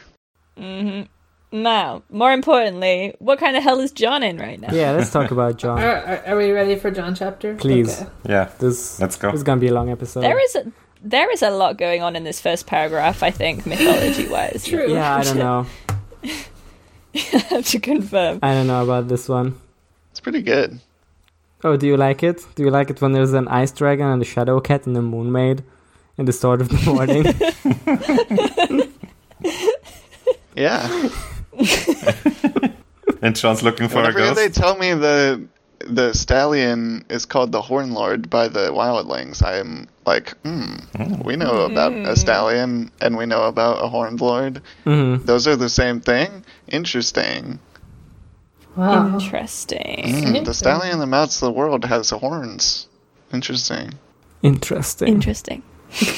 Yeah, I mean, basically, it's just like John and like what story-wise we can talk about what the mythology or the astrology behind this is, I guess. But hey, whenever the smith is called the thief thing, or the red wanderer, that is sacred to the smith, which is probably Mars. Yeah, but yeah, no, it's definitely Mars.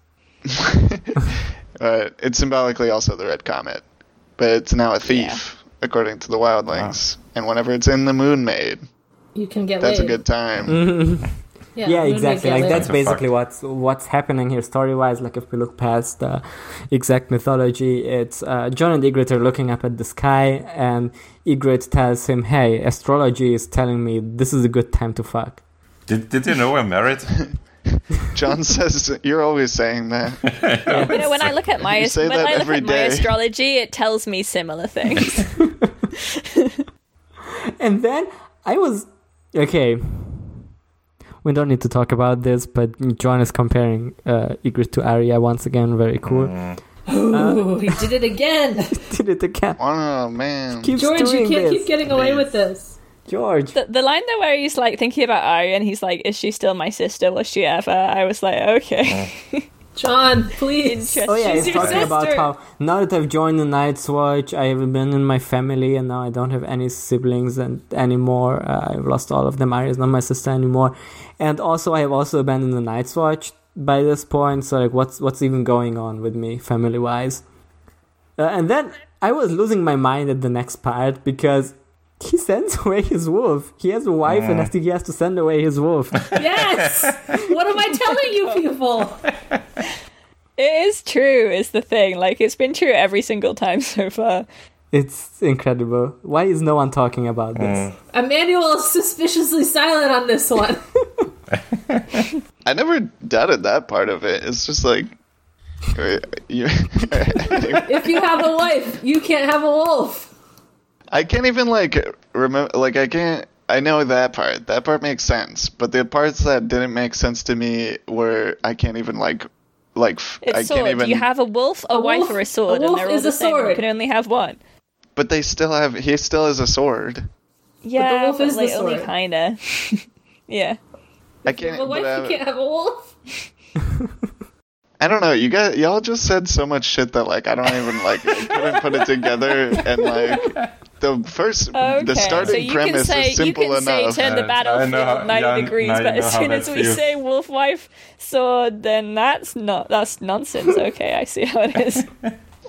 Arya can have a wife. I'm gonna turn the wolf 90 degrees a little bit later.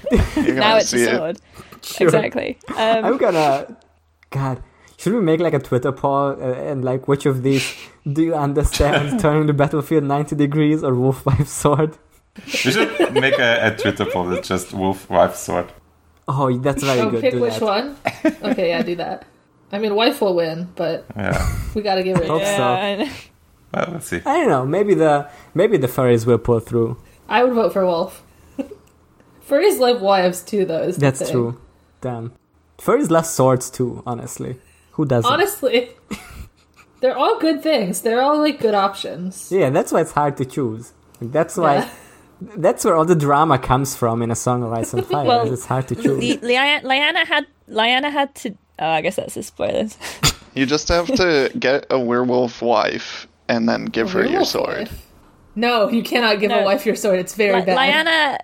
Lyanna had to die because she was a wolf and a sword, and then they tried to make her wife, and that was too many. Oh my god, you're right. You ever think about how giving a woman your sword as a weapon or sword as a dick both kill them? I wonder if this means anything. No, I just meant hand it to her. Actually just gift it to her, not in a violent way. You cannot hand it to her. Under no circumstances do you gotta hand it to her. Because it's a wolf. You can't have a wife and a wolf. But she has it. It's not mine anymore. But then she's not yours anymore either. Is taking the strap symbolically like handing your wife a sword? Yes. But then your wife has a wolf and she doesn't need you. Damn. Okay, we're one paragraph into this chapter.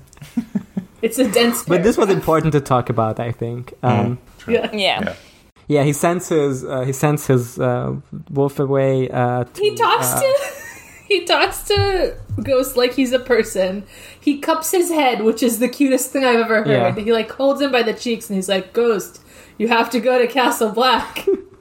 And then it goes into Ghost brain and it's like, "Ma ma ma ma ma, Ghost, ma ma ma ma."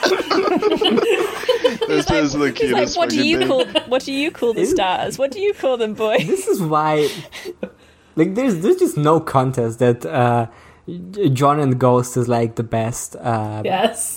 Yes. Baby and puppy relationship in this book. This just really. Yeah, it's the healthiest, I think. Yeah.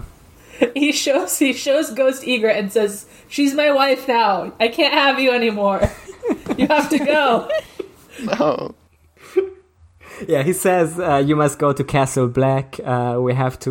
He says we must each hunt alone for a time, which is great. No, he does fucking metaphors with his dog.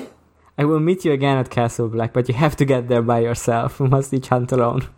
Very good. He's thinking, damn, I'm a shitty walk. I've only ever done it once. Yeah. I can't even talk to my dog. Do you think having a healthy relationship with your dog makes you a worse warg? Maybe. I think Bran's too in. Yeah. There's a lack of boundaries there, I think. Yeah. I don't think it's healthy. If you're I think he relies respecting on it too much. your wolf as its own creature, then you're not going to take over it. Exactly. That's what I'm saying. It's like borrowing in Terry Pratchett, where you can ride around in the brain, but as soon as you try and wrest control, then you're doing evil. It does seem a little evil, honestly. Well, we'll see. We'll talk about that at one point, I'm sure. Yeah, then Ghost is gone. Do they fuck first or do they? They like flashback to fucking. Yeah, he thinks back to like where they first fucked and how bad he felt because he broke his oath and then he still did it 50 more times.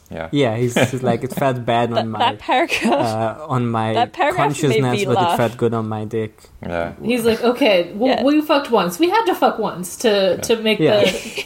But I'll never fuck once again. doesn't count. Get one. Then he fucks 2 more times the same night. Even my father stumbled once.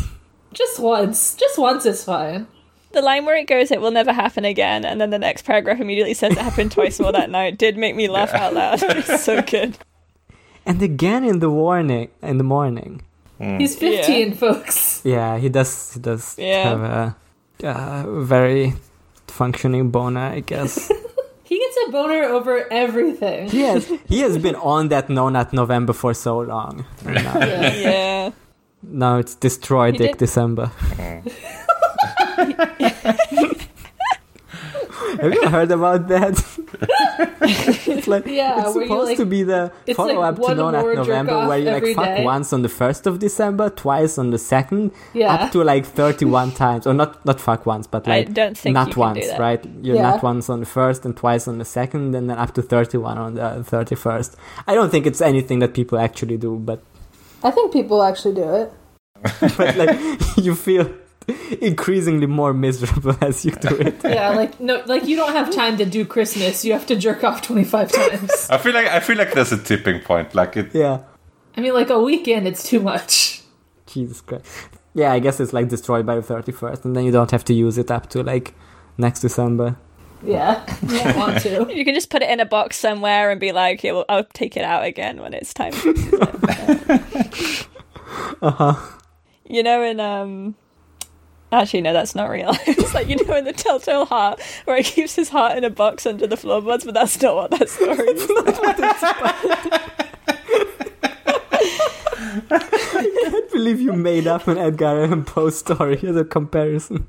I'll tell you something that's awful. I think I'm getting it confused with one of the Tales of Beetle the Bard. Oh, no. I know, it's bad. And that one's actually about keeping his dick in a box, so... And whenever he gets horny, like, the floorboard rises, yeah. And then, like, this guy named Stir. He stirs the pot. Yeah, he's like, Snow, the Magnar wants to talk to you. Stop fucking right now. Gotta stop. They're like, there's a bit later where it's like, they finally saw each other naked, because up until that point, they've only been, like, fucking where others were around. Yeah, I didn't like that part where, like, they were fucking in the morning and everyone knew, and they were like, hey, stop fucking. Finish it up. I mean, it's just like wildling shit, right? It's, you know, you want to stay close to the cat. I don't know, how can John keep it up when that's happening? He's not thinking about it. He says he's like really embarrassed about it. I don't know. Well, maybe he just... I mean, if it's dark, then you're like, no one knows where it... But they do it in the morning. See me because I put furs over my head and now I'm invisible. I don't fully understand what the next bit is about, because they want like information on like how many people are at which part of the watch. And then John says a ton of numbers, and at one point he says a higher number than there actually are to scare them, but they, like, Jarl immediately sees through it and is like, he's lying, there can't be that many at Castle or at Eastwatch. Yeah, I don't know why John how would they know? I don't know why he shouldn't have lied here, I think. Like, he knows, like, they literally told him, we're gonna kill you, we're not menstruated. He could also just say, like, I've been gone for a few months, I have no idea how many men out there. Like, there's a war going on, maybe they got a lot more guys that have, like, been sent there because they were... Yeah, and they're not going to go, oh, that sounds like so many guys.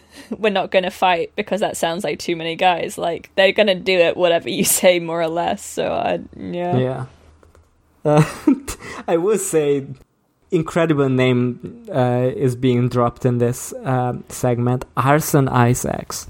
Arson Isaacs. Arson. His name is Arson. His name is Arson. This is the most, like, metal name in this book series so far. What if fire can burn, your name is Arson Isaacs? Damn. Oh. Oh shit! And he's in the ice. Oh my god. Yeah, Arson Isaacs is a guy who was like digging a tunnel through the wall, and then they discovered there's a tunnel, so they like closed the tunnel but left him inside. And Dolores Ed says, you can still hear him digging a tunnel through the wall. So like symbolism wise, did the wool eat him? You know, I had this interesting thought where I was like, damn, it's kind of like he's being eaten by the wool, which is like, you know, kind of a symbolism thing, right? Damn, that's like the symbol for the ice dragon. Yeah, you got eaten by which we've heard about at the beginning of the chapter, you know, the eye of the ice dragon. Mm-hmm. Yeah. I mean, I'm just really good at the symbolism at this point. Anything else about that? He got trapped in there. The Night's Watch came by and just said, somebody's digging a hole through a wall, and they just sealed it up and did the Cask of Amontillado to him. It shouldn't be that easy to, like, dig a hole through the wall, right? Like, doesn't it have some sort of... It isn't. It takes a long time. Defense? Yeah, that's why it's like a legendary story. There's only Arson Isaacs could have done it. He tried it, I mean. Only Arson. I guess it's because he was a fire guy, right? Because his name is Arson. Yeah. John's like, I know this story. Dolores told me that if you put your ear to the wall, you can still hear him chipping away. Yeah, I said that. If you put the ear to the wall, it will stick there. Yeah. Like a Christmas story. That's just a prank that Ed pulls on all the new recruits. Do you think Arson is his real name, or was this like his... Did he earn it because he just did so much arson? I don't think they know what arson the crime is. of arson. Yeah. Is that like a law, though? That's why they sent him away. Yeah, arson like requires an understanding of property that I don't think the wildlings have. Somebody set something on fire, but it wasn't mine, so it can't be arson. That's what arson is! Oh. That's what I said. I was agreeing with you. Okay. Yeah. Yeah, he was doing arson. He was arson around. Okay. Yeah, he just cranked it so much with his arse. All the British listeners love the phrase arson around. I'm really, as the one British contingent of this podcast, I really have to, like, you know, bring the British references and, like... Crisps. Keep them engaged. Keep the audience... Janusz is right there. What do you mean? That's true. I love saying things like trousers. Jumper. Oh. The loo. Big Ben. I'm gonna eat some tea. Chip butty. Okay. I made some crisps. You made some crisps. That's impressive. I was trying to make chips, but I cut them too thin by accident. Okay, that's a simple error. They do. You guys do say "eat your tea," right? I feel like that's the weirdest one to me. Yeah, it depends where you're from. Just taking a big bite out of my tea. Yeah, the thing that is the most bewildering to me is how pudding just means all dessert, but at the same time there's also like blood pudding and Yorkshire, or black pudding and Yorkshire pudding, which is not dessert but like savory stuff. So what's it? Well, I mean, it's about context, but like anyway, what's John doing in this chapter? Yeah, he's like... John is also putting it somewhere. Oh man. John's eating tea, am I right? That's good, because I was trying to do something about how, like, he's eating a different type of pudding. Yeah. Yeah, he's, like, looking for Ygritte and finds her in a cave. And then they talk about Gorn and Gandalf. Which is, like, two funny guys. Gandalf. They were, like, Gorn was king beyond the wall, together with his brother. Were they, like, both kings? I guess. You know, like, yeah, Gorn killed the king in the north, but then the king in the north's son was, like, killed Gorn back. They snuck under the wall through secret tunnels. Yeah. They were led by the big moles. Yeah, and they were like, oh, look at these caves, you can still hear Gorn and Gandalf, whatever. They've been here. Mm-hmm. Well, no, Gendel... Gorn was killed, and then Gendel tried to escape through the caves, and then they got lost because they didn't know the way, and now they're still... Isn't that how it always goes? They're like the Hills of Eyes now. This is like that bit in Spinal Tap where they get lost backstage at a concert. Is Gendel like Grendel? Is that like... I don't know. It's got to be. I mean, I looked up the Grendel story because I also thought that, but there's not many parallels, really. Yeah, they're not really. Not really, but like George probably like remembered it and was. Grendel also eats guys, but that's basically it. Yeah. Yeah, sometimes a funny name is just a funny name. Yeah, but Grendel is like so much like in George's wheelhouse. The story of the cave people is pretty scary, though.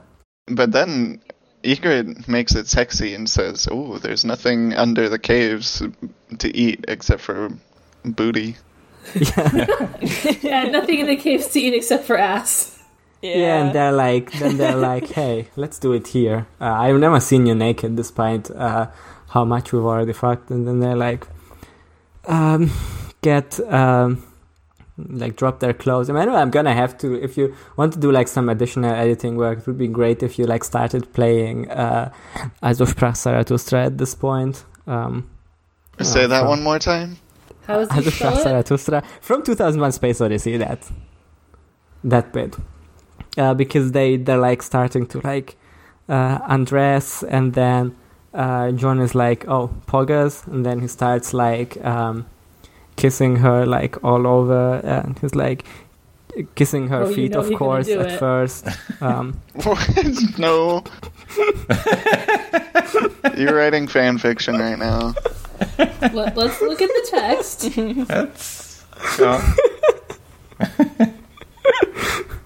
Anyway, and then John invents cunnilingus for the first time in the Seven Kingdoms and all of Planetos, and it's it's not even. I'm very upset that it's not even like in the wiki summary. To be honest, it just says as they make love. It's like really. It's very important that he does the Lord's kiss to her. Yeah. I mean, what if he actually ate ass? I think the text allows it. The text vague enough. Says, and he tasted her. No, I don't think it's vague enough. He says, the text says... it's not that vague. Ygritte moves her legs apart a little, and he saw the pink inside and kissed that as well and tasted her. Sorry, I didn't like hearing you say it for some reason. Yeah, we get some capitalized ooh noises, which is pretty spicy. Thank you, George. Yeah, she starts saying, nothing, Jon Snow, and then something. Nuts while saying that. Like, it's very funny. Nothing. I feel like George is too committed of this bit of her saying, you know nothing. I know, it's so funny. I mean, George loves the catchphrase. Like, he does this all the time. But I feel like she shouldn't say it like 5 times while they're having sex. She does pinch his nipples a lot, which is pretty girl boss of her. I like that, yeah. John likes it. A lot of nipple pinching in this one. Don't take them off, though. A man doesn't need his nipples, unless he does. And it is kind of funny, and I don't know if it's good writing. I feel like this is one of the... Like, I'm not sure how controversial this chapter is. It's kind of weird how it's like Ygritte is like, oh, I know all about fucking John and you know nothing, and then he's like, he invents cunnilingus, and he's like, where did you learn that from? Did you learn that from either highborn lords doing that? And John is like, oh, I didn't learn it from anyone. I just invented. He's self-taught, baby. It just came to my mind. It was divine inspiration. Why is she so surprised by this? This is, I don't know. I think strange because I was like, I mean, so far, like the wildlings have been very open about sex and having like sex for fun.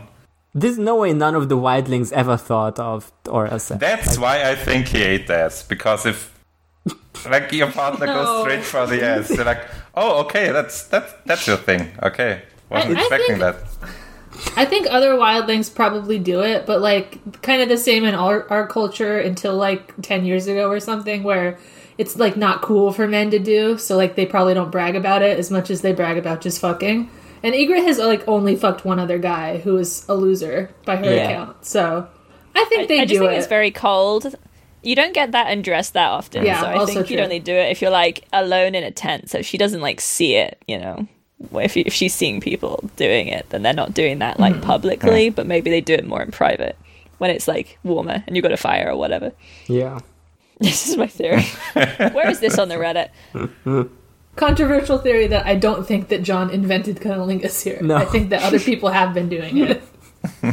Well, we know that they have. We know that there are lesbians, so... Well, we know that, like... And unfortunately, we do know that Jaime does it. And I'm pretty sure other characters do it, so... You mean Tyrion? I mean, Jaime does it later, but I guess Tyrion probably also... When does Jaime do it? Yeah, Tyrion got his beard wet. Doing it. Oh, that's true. No, Tyrion's beard got wet. I forgot about that. Yeah, Tyrion's beard being sopping wet. Yeah. But like, you don't know what Tyrion does. Like, I feel like he could just have like tried to stick his head up or something. What? What? I'm gonna go with probably not. He was like, maybe he had like an adult baby fetish and was like, yeah, Tyrion has an unbirthing fetish. Alright, can we finish the fucking chapter? I'm sorry about this episode. Can we talk about the wildlings, like, customs and stuff about... Yeah. Sure. You have to go steal somebody from far away, because that will make your family stronger. Because yeah, Jon is like, oh, but you haven't fucked Longspear. And then she's like, no, would you fuck your sister? And we'll love it. Jon's like, no, but I would my aunt. Yeah. Don't worry about it. I'm more of an Aunt Rita. I don't like this, like, would you fuck your sister line in the same chapter as, is Arya even really my sister? George, don't do it! I was kind of thinking about this where, like, yeah, we had the one thing where he's like, oh, Arya's the only one as stubborn as Ygritte that I've met. But like, if there was a line like that, like, in the middle of the one of the sex scenes, then I would be raising my eyebrows, but in a bad way. And then, like, but it's not here. Like, there's nothing, I don't know, all the comparisons, there's nothing, like, sexual about them, I don't think. But anyway, we've talked about this for so long. I think you're doing too much here, Emmanuel, I think. I think you could just, like, write it clearer that it's that connection's not there, but just writing it as like, oh, Arya would really like a sister-in-law like Ygritte. They would really get along, something like that, instead of like comparing them directly. Damn, my sexy wife is just like my little sister, who's not actually my sister anymore. Yeah, he could have done it less grossly, I guess. Like, I don't know. I do think there could be a charitable read to it, but like the constant comparing to Arya is like a little too much. He does do it like every chapter. He literally does, yeah. I don't know. But then he's like, well, Craster weds his daughters. Yeah, he's like, but is Craster fucked up, do you think? To you? Is Craster weird to you? He's pretty weird to me, but is he weird to you? And Ygritte's like, he's pretty weird to us. He's one of you. Yeah, what Jon is doing is like to try to own her on the marketplace of ideas here. Like, he thinks he found like a logical fallacy and how like, oh, wildlings do this, and then he's like, oh, but Craster's a wildling, I guess. He's kind of a wildling, and he fucks his sisters. Not his sisters, his daughters. It's even worse. And yeah, Ygritte says we don't claim him. Yeah. That's not our guy. She's valid for that, I think. Like, I think Jon was a little problematic here to even compare them, but it's just me. And then Ygritte says, you have to steal us, basically. And then Jon's like, no, I didn't do that. And then she's like, yeah, you did. I even told you a sexy story and you didn't. Yeah. Then Ygritte asks her to do it again with your mouth. Yeah, well, you do it again. Do it again with your mouth, the Lord's kiss. Go on. Crank me with your mouth. And then she's like, I could do it. I could see if you liked it as well. Like, we could... Yeah, I'll eat your ass. 69ing. Yeah. Yeah. Then After this, like, gate has been broken, now it's gonna be like, now they're gonna invent every single position. Then John thinks about how, dang, if this is so wrong, then why does it feel so good? Damn, John. Maybe that's like the point. And then They're George so Catholic. Damn. John Catholic moments. And then George ends this chapter by bringing up with the like gross thing he does in every single sex scene, where it's like John, first of all, he said spent his seed inside her, which is already like a pretty bad phrase. Pull out. John, don't do that. Pull out, John. And then Ygritte does the thing where he's like, no, don't pull out, stay inside. Why does George do this with everyone? Yeah, where's that post about the writer's barely disguised fetish? God, I wasn't gonna say. I was gonna say John or like George should have written more about feet instead. But do you really want that? The chapter's over. They say I don't want to leave. yeah. George spent his seat on her feet. Okay. Okay, no, I don't. I take it back. I don't like it. What do we think of this chapter? I mean, they're naked, aren't they? Like fucking cold. I think the chapter is good. I'll say. Yeah. Besides the things we already said with the sister thing, that's weird, but the rest is good. I don't mind the Lord's Kiss scenes. The Lord's Kiss scene. It's like, yeah, people make fun of it a lot, but it's fine. Yeah. It's like for a it's probably the best sex scene. It's like, it's the most consensual one for sure. Because Ygritte and John are cute together. They have cute chemistry. They're like teasing each other and having fun the whole time. It's nice. And it feels like this is a sex scene that like kind of adds to their characters or whatever. Like, you know, it doesn't feel unnecessary. And I do think it's funny that John is like, I can't believe that it would be part of my vow to not have sex, and yet it's good and it's hard to not. He's so close to understanding it. Would you make me do a vow that was hard to uphold? He forgets whenever Aemon told him love is the death of duty. Yeah. Yeah. Well, he thought that was about family. He doesn't know like the other stuff. He's like, wow. Confusing. Do you want to talk about how Ghost is a weirwood tree? No, he's a puppy, idiot. He's sitting on top of the hill, and it says that his red eyes are drinking the stars, and his breath is coming out in a white mist. So, you know, we were just talking about how the stars are the ancestors, the old gods that become the others. We didn't mention that part, but I've said it before. But the stars are going in through his eyes into the weirwood tree and then being exuded as white mist, and that's the others. Okay, now what about this? In the dark, the direwolf's red eyes looked black. Yeah, well, that's like an ongoing thing where red turns to black, like like after the moon explodes. Yeah, exactly. During the darkness, like when it's like corrupted. Yeah, and like blood and stuff. The others are in charge of the weirwoods when the moon is gone, or something. I don't know about in charge of, but they are. That's when they get forced out. Pretty good. Let's see if I have other notes for this chapter. God, it was so funny when John held his dog's head and looked deep in his eyes and said, "You need to go to Castle Black." Remember Castle Black? Did I ever call it that while we were there so that you associated that sound with it? I love how much like John believes in ghosts at this point. Like he's like, because Rob's like, my wolf is just a wolf, you know. Yeah. I don't know if it has any powers, but John's like, no, my wolf does know how to follow directions. He understands human speech. Yeah, Rob is like, what if a wolf is a little guy? I mean, it does, like, Ghost's ears prick up and he, like, jumps off. He runs suddenly. away, and John's like, is he going to Castle Black? Maybe? Is he just chasing something, or is he just a dumb dog, or is he going... He says, go follow the ice, east and east into the sun. Yeah, he knows what east is, John, for sure. Maybe. Alright, there's also this line that I think is a bit of a George hat, where he thinks about how Ned broke his vow once, and he says, "Was he as weak as I am when he dishonored himself in my mother's bed?" And I was like thinking about, because he did technically dishonor himself in his mother's bed, right? Because that's like when he was in like Lyanna's deathbed, that's when he did his big dishonor of committing to tell his lie.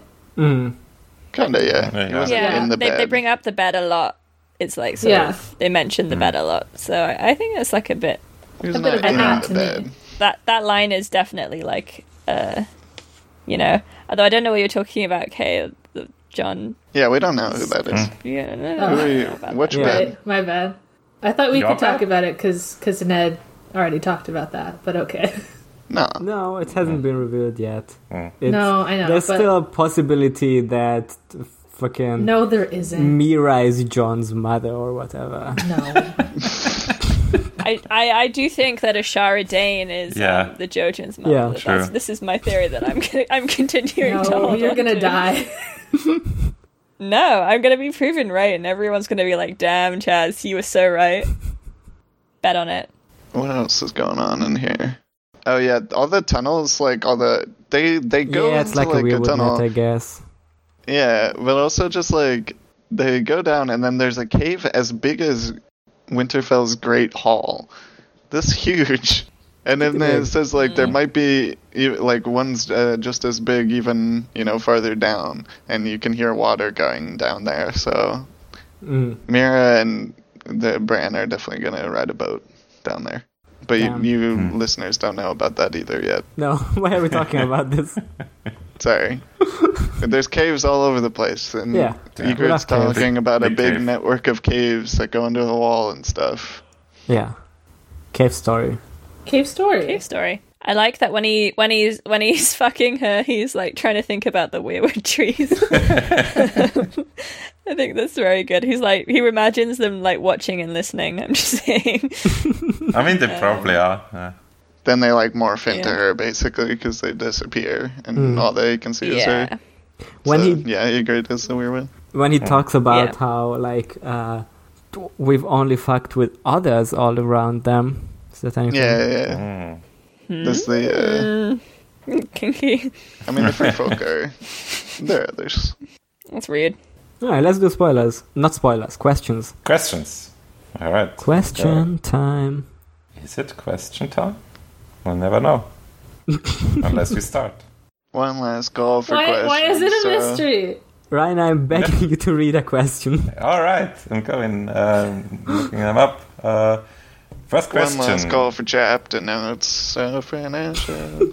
No, chapter notes are done. With Question questions. zone. First question by Silius. Happy birthday, by the way. I think yesterday? Yeah. Happy birthday 2 weeks ago. Happy by the birthday time this 2 comes weeks out. ago. Did Namira time travel to help Howland to read? And second question, is Bran just clueless exposition vector? I don't understand this question. No. To both? No. Is the question like there's a she-wolf in the story and the she-wolf is Nymeria? I think so. Nymeria learned how to walk on 2 legs, and she beat the fuck out of some guys with a stick. Yes. I don't think she time traveled. She did. Bran, he's not clueless, he's just baby. Yeah. He's Bran. He's kind of clueless. It's not for exposition, because the story is like directly about Bran and his characters, so I think it's like... Yeah, that's what the point I was trying to make also, is that it's also like a meta commentary about stories and shit, so it's not like about, Bran just needs to be there so we can deliver exposition, but it's like directly about how Bran relates to the story and how we relate to the to stories in general, and how like fucking it's like the Bail the Bard thing where it's doing like 14 different things at once. Yeah, George very rarely does lore stuff just as pure exposition. It's always also about like I talked about this on my other podcast, Quote Killer Chronicles. Like, we talked about how that book also seems to be a lot about stories, but none of the stories actually matter. Like, all of the lore exposition stuff is just like, okay, now listen to 10 pages of like some backstory that we're never gonna relate back to. And I feel like George does the lore, the exposition stuff, and like the flashback stuff really, really well, where it's like always about like the way it relates to to the big story or to the main story and to the characters. So no, he's not just a clueless exposition vector. Yeah, it makes sense that he gets the exposition. All right. Next question by Justin Crandell. Also happy birthday. 2 weeks ago. 2 weeks ago. Everyone's birthday. Would it be faster if they took the King's Road? I guess this is about the Brand chapter. I mean, I guess. Yeah. Sure. No, it wouldn't. Yes. No, it would be over pretty fast. Yeah.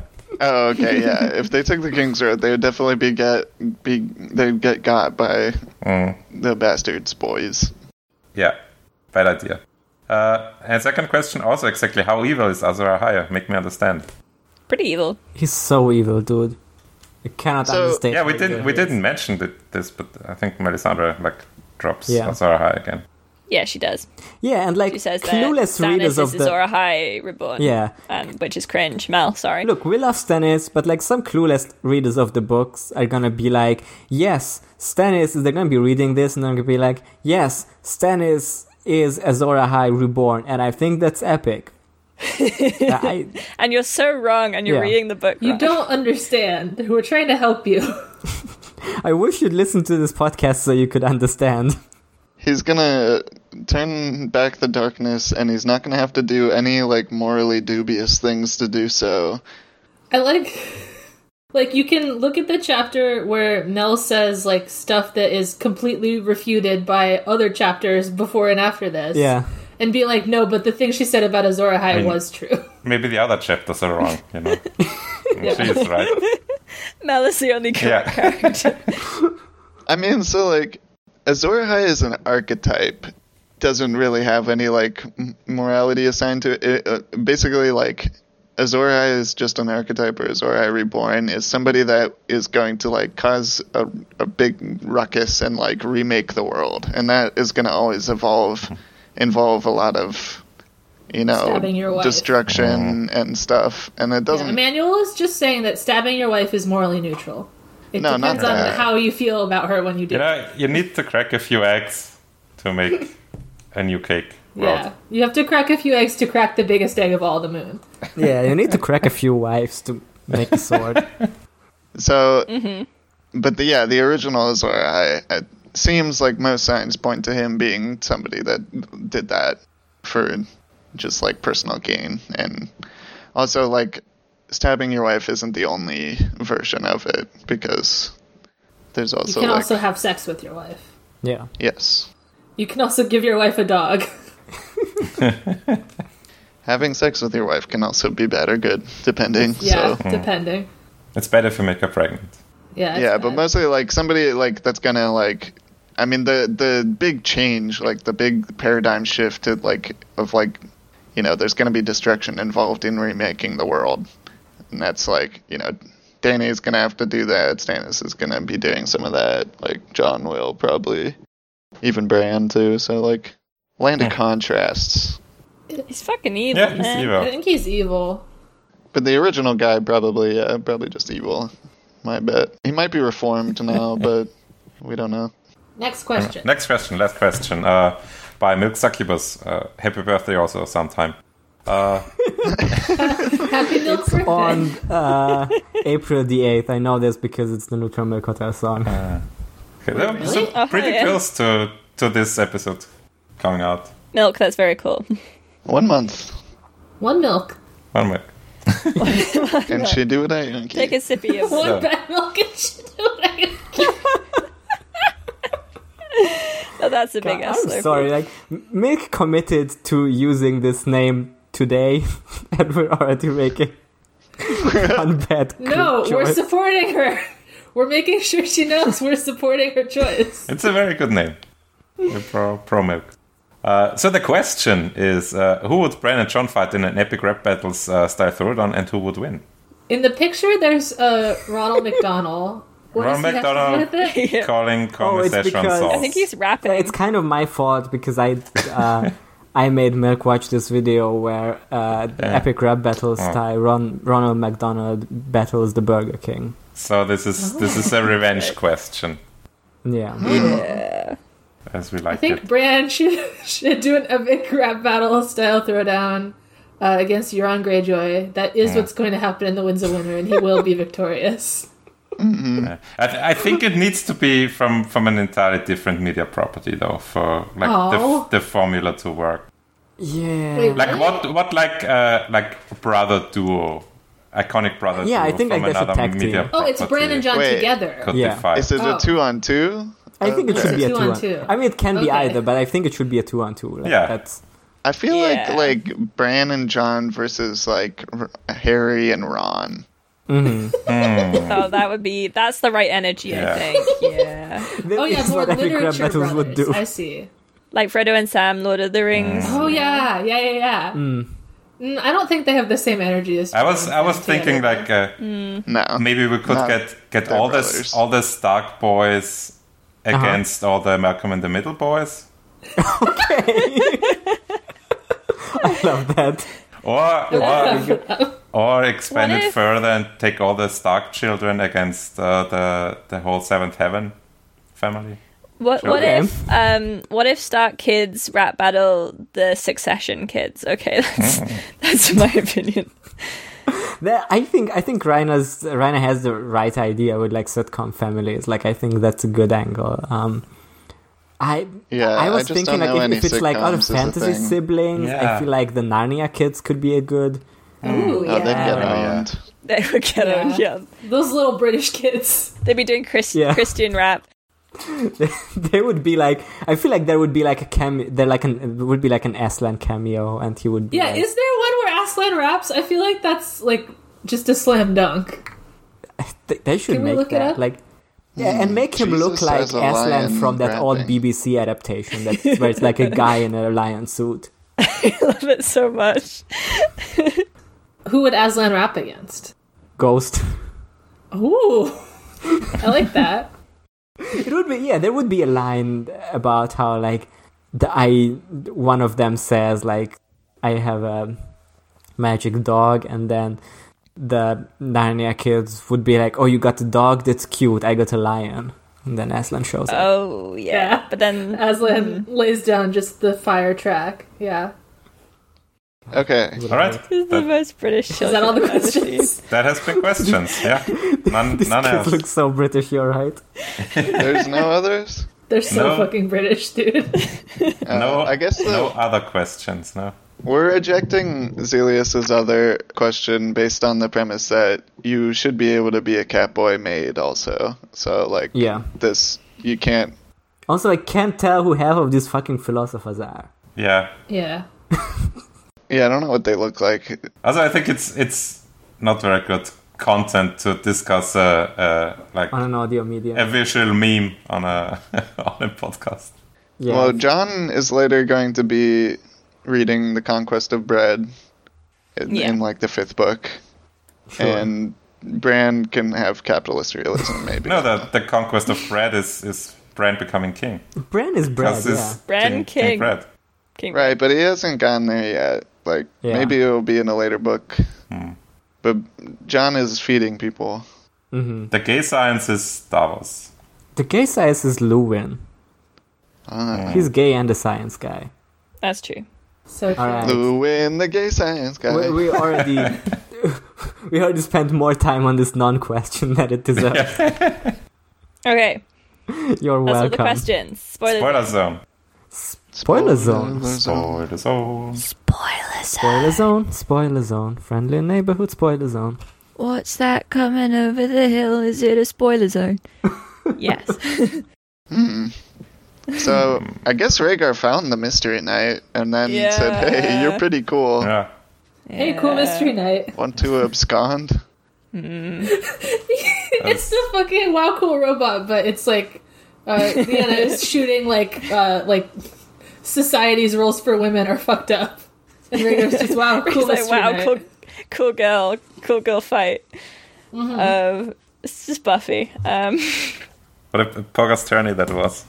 Yeah, it's so cool that she was later named the Queen of Love and Beauty. That was fine and nothing bad happened. Yeah. Yeah, I mean, so a lot of people have, like, guessed this as the moment where, like, Rhaegar was looking for somebody that's gonna be the ice part that he needs. and then he saw a cool lady. Wow, and she can fight. Yeah, I mean, who knows as far as, like, what kind of conversation they had. I think that, like, he crowned her Queen of Love and Beauty to, like, make a point to her specifically, because otherwise it's like, I mean, it's a stupid fucking political move, like, as we can see. But, so it probably had something to do with, like, it had to be some kind of proof to her that he was serious or something like that. Or he just did it to be Joker and then kidnapped her. Could have been that. And he could have just been an evil guy. Who knows? I think he can be an evil guy and not kidnap her. He's kind of just an evil guy in general, right? Rhaegar? Yeah. I mean, he's obsessed with his prophecy, and I think he's like the sort of evil guy where he doesn't do like very obviously evil things until the Lyanna thing, but he like thinks of himself as like a bad, and he's like, I'm just like a noble guy who's gonna save the world and shit, but like obviously he does like fucked up stuff in pursuit of that because he believes that he is inherently good. I mean, the one thing that he did was that we don't even know for sure if he kidnapped Lyanna or if she went willingly. Yeah. So, like, that's the only bad thing that we've heard about besides just, like, his complacency with his father and, like, not acting soon enough to curb the Mad King's, like, bullshit. Which, yeah, that's bad, but so did literally every other knight in his service, so. But, yeah, I mean, Jaime's critique of that is right. Yeah. Don't like Rhaegar. Don't like Rhaegar is what I'll say. Sucks, Scar. That's right. I don't have like any. I do think by making Lyanna pregnant, he did murder her as well. So yeah, he did it with his big sword. Yeah. Yeah, that's true. Antinatalist George strikes again. This was his opinion. Rhaegar bad. Well, she's a baby. You can't just have a baby pregnant.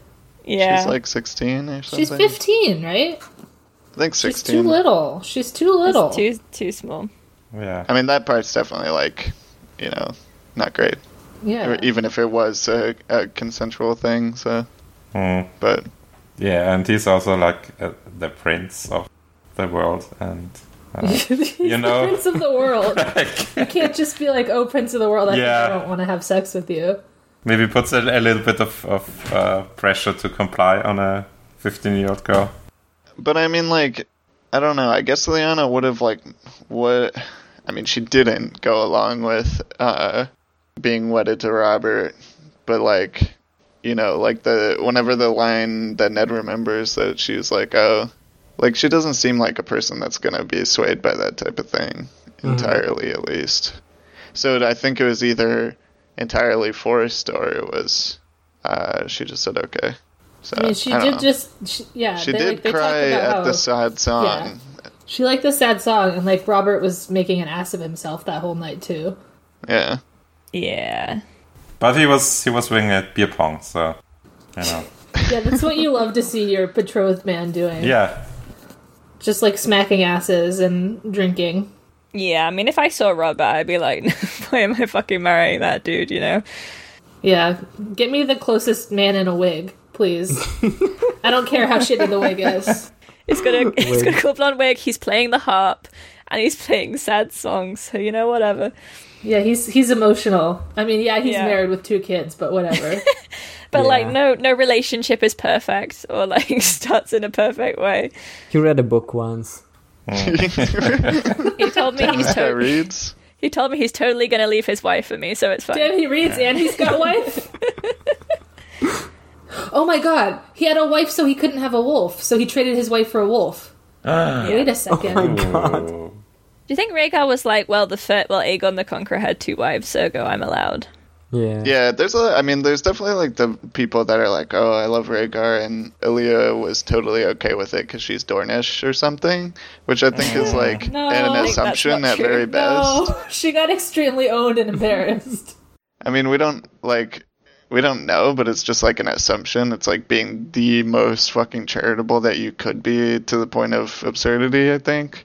Yeah. But I guess it's possible, but it's just you're guessing so hard. She was then murdered, so... Yeah, there's also a big difference, I guess, between being okay with, like, him having a mistress and him having, like, an official second wife and the political embarrassment of like the motels of that.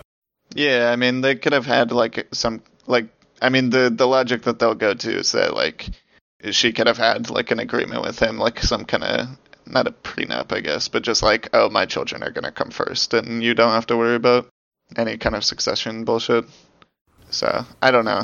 I feel like Lyanna like probably also took this as like an opportunity to like.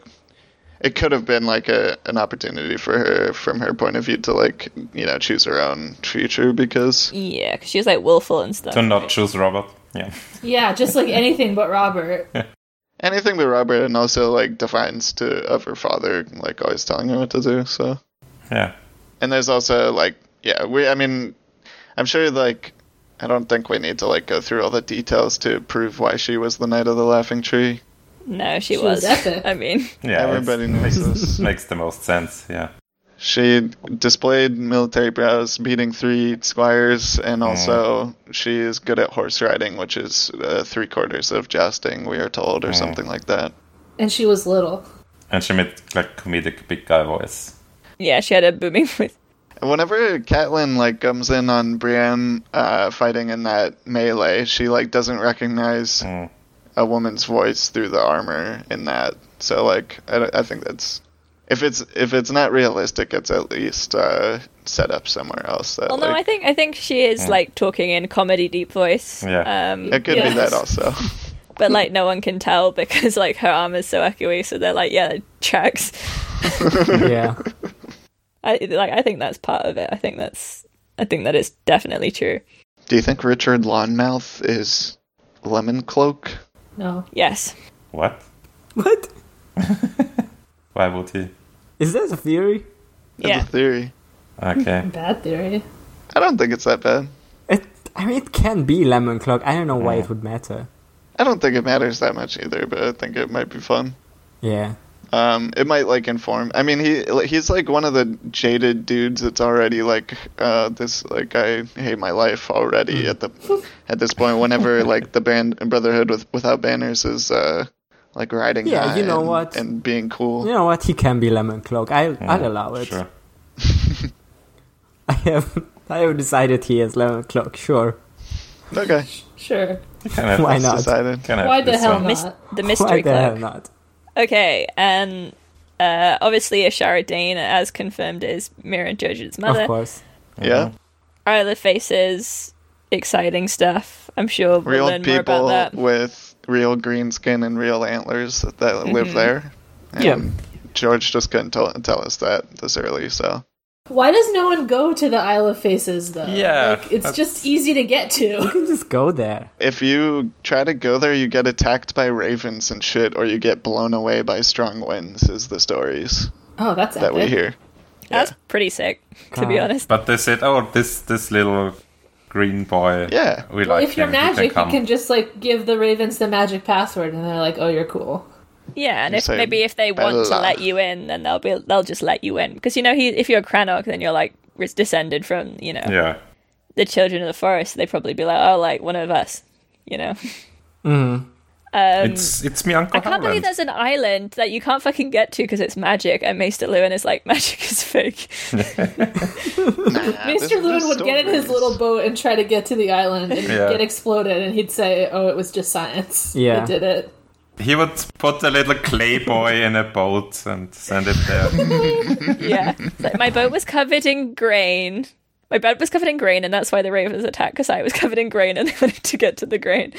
Mr. is such a tragic death, and I don't think I feel like Yeah, we we can shouldn't let him clown rest. him. You know, we don't need to own him beyond the grave for it. For how owning him much he as was friends. wrong about that one. The clay boy thing is just so funny. Playboy thing is so good. We're giving him a little friendly ribbing, just like OSHA. Yeah. Yeah. Lewin knows that he's our favorite. Alright, is that enough spoilers? I've had enough of these spoilers.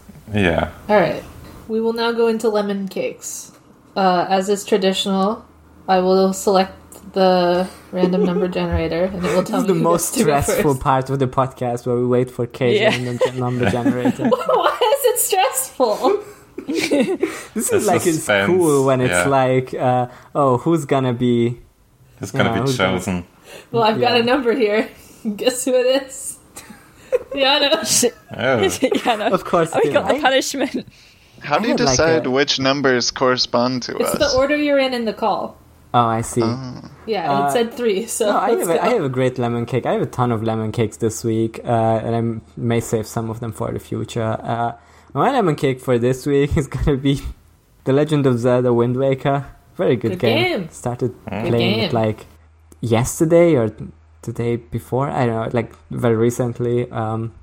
My uncle at Nintendo sent me a GameCube and a copy of Legend of Zelda Wind Waker, and I'm totally not using Dolphin Emulator to use that. I would advise everyone against doing that because it's free and you can play whole ass video games instead of buying them. It's a very good game. Link is just a funny little guy. The story had like already more twists and turns than I expected it would have. Like, it's genuinely pretty it's got a good story. I like the story. It's a good story. Like, I didn't expect it to be... I just wanted fun boat adventures, and I got a good story on top of that. What if a bird took your sister? Like, the art style of this game is probably like my favorite of any... Yeah, it's cute. Zelda game. Like, this little Link is very cute. The like running animation of how he's like moving his arms is just like the cutest thing in the world. He's like, little. He's so little, and like he's the faces, small and round. The reaction faces he makes to everything is just incredible. When you're sidling and he's like looking to the side, it's so good. Yeah. So big recommendation on this like little known. Have you heard of this game? It's good to me. All right, guess who's next? Chaz. Are you playing on a controller? Sorry. Yeah, I'm using my Switch Pro controller. Okay, yeah, because I was trying to play fucking Ocarina of Time and Majora's Mask on keyboard and mouse, and it was hell. No. You need the C-stick. The C-stick. Yeah, the like regular controllers are still like kind of wrong for GameCube and N64 games. Like, there's gonna be like some awkward key binding, especially N64. N64 is a nightmare. Like, I played Ocarina of Time on a emulator too, and they had like I had to do like some really bad like finger gymnastics for some of the shit. Anyway. Yeah. I'm next. I've been doing a lot of training this week, which has been pretty bad. But what's good is the song Rumpus Room. Wait a second. You can't just slip in an anti-lemon cake. No, but what's good is the song Rumpus Room by Shushu, which I've been listening to a lot this week to get me through. And it's a good song, and it's off their new album, which isn't out yet, but will probably be good and I will enjoy. So check that out if you like harsh noise. I don't, but thank you. Well, you should check it out anyway. You might like it, you know. Okay, next is me.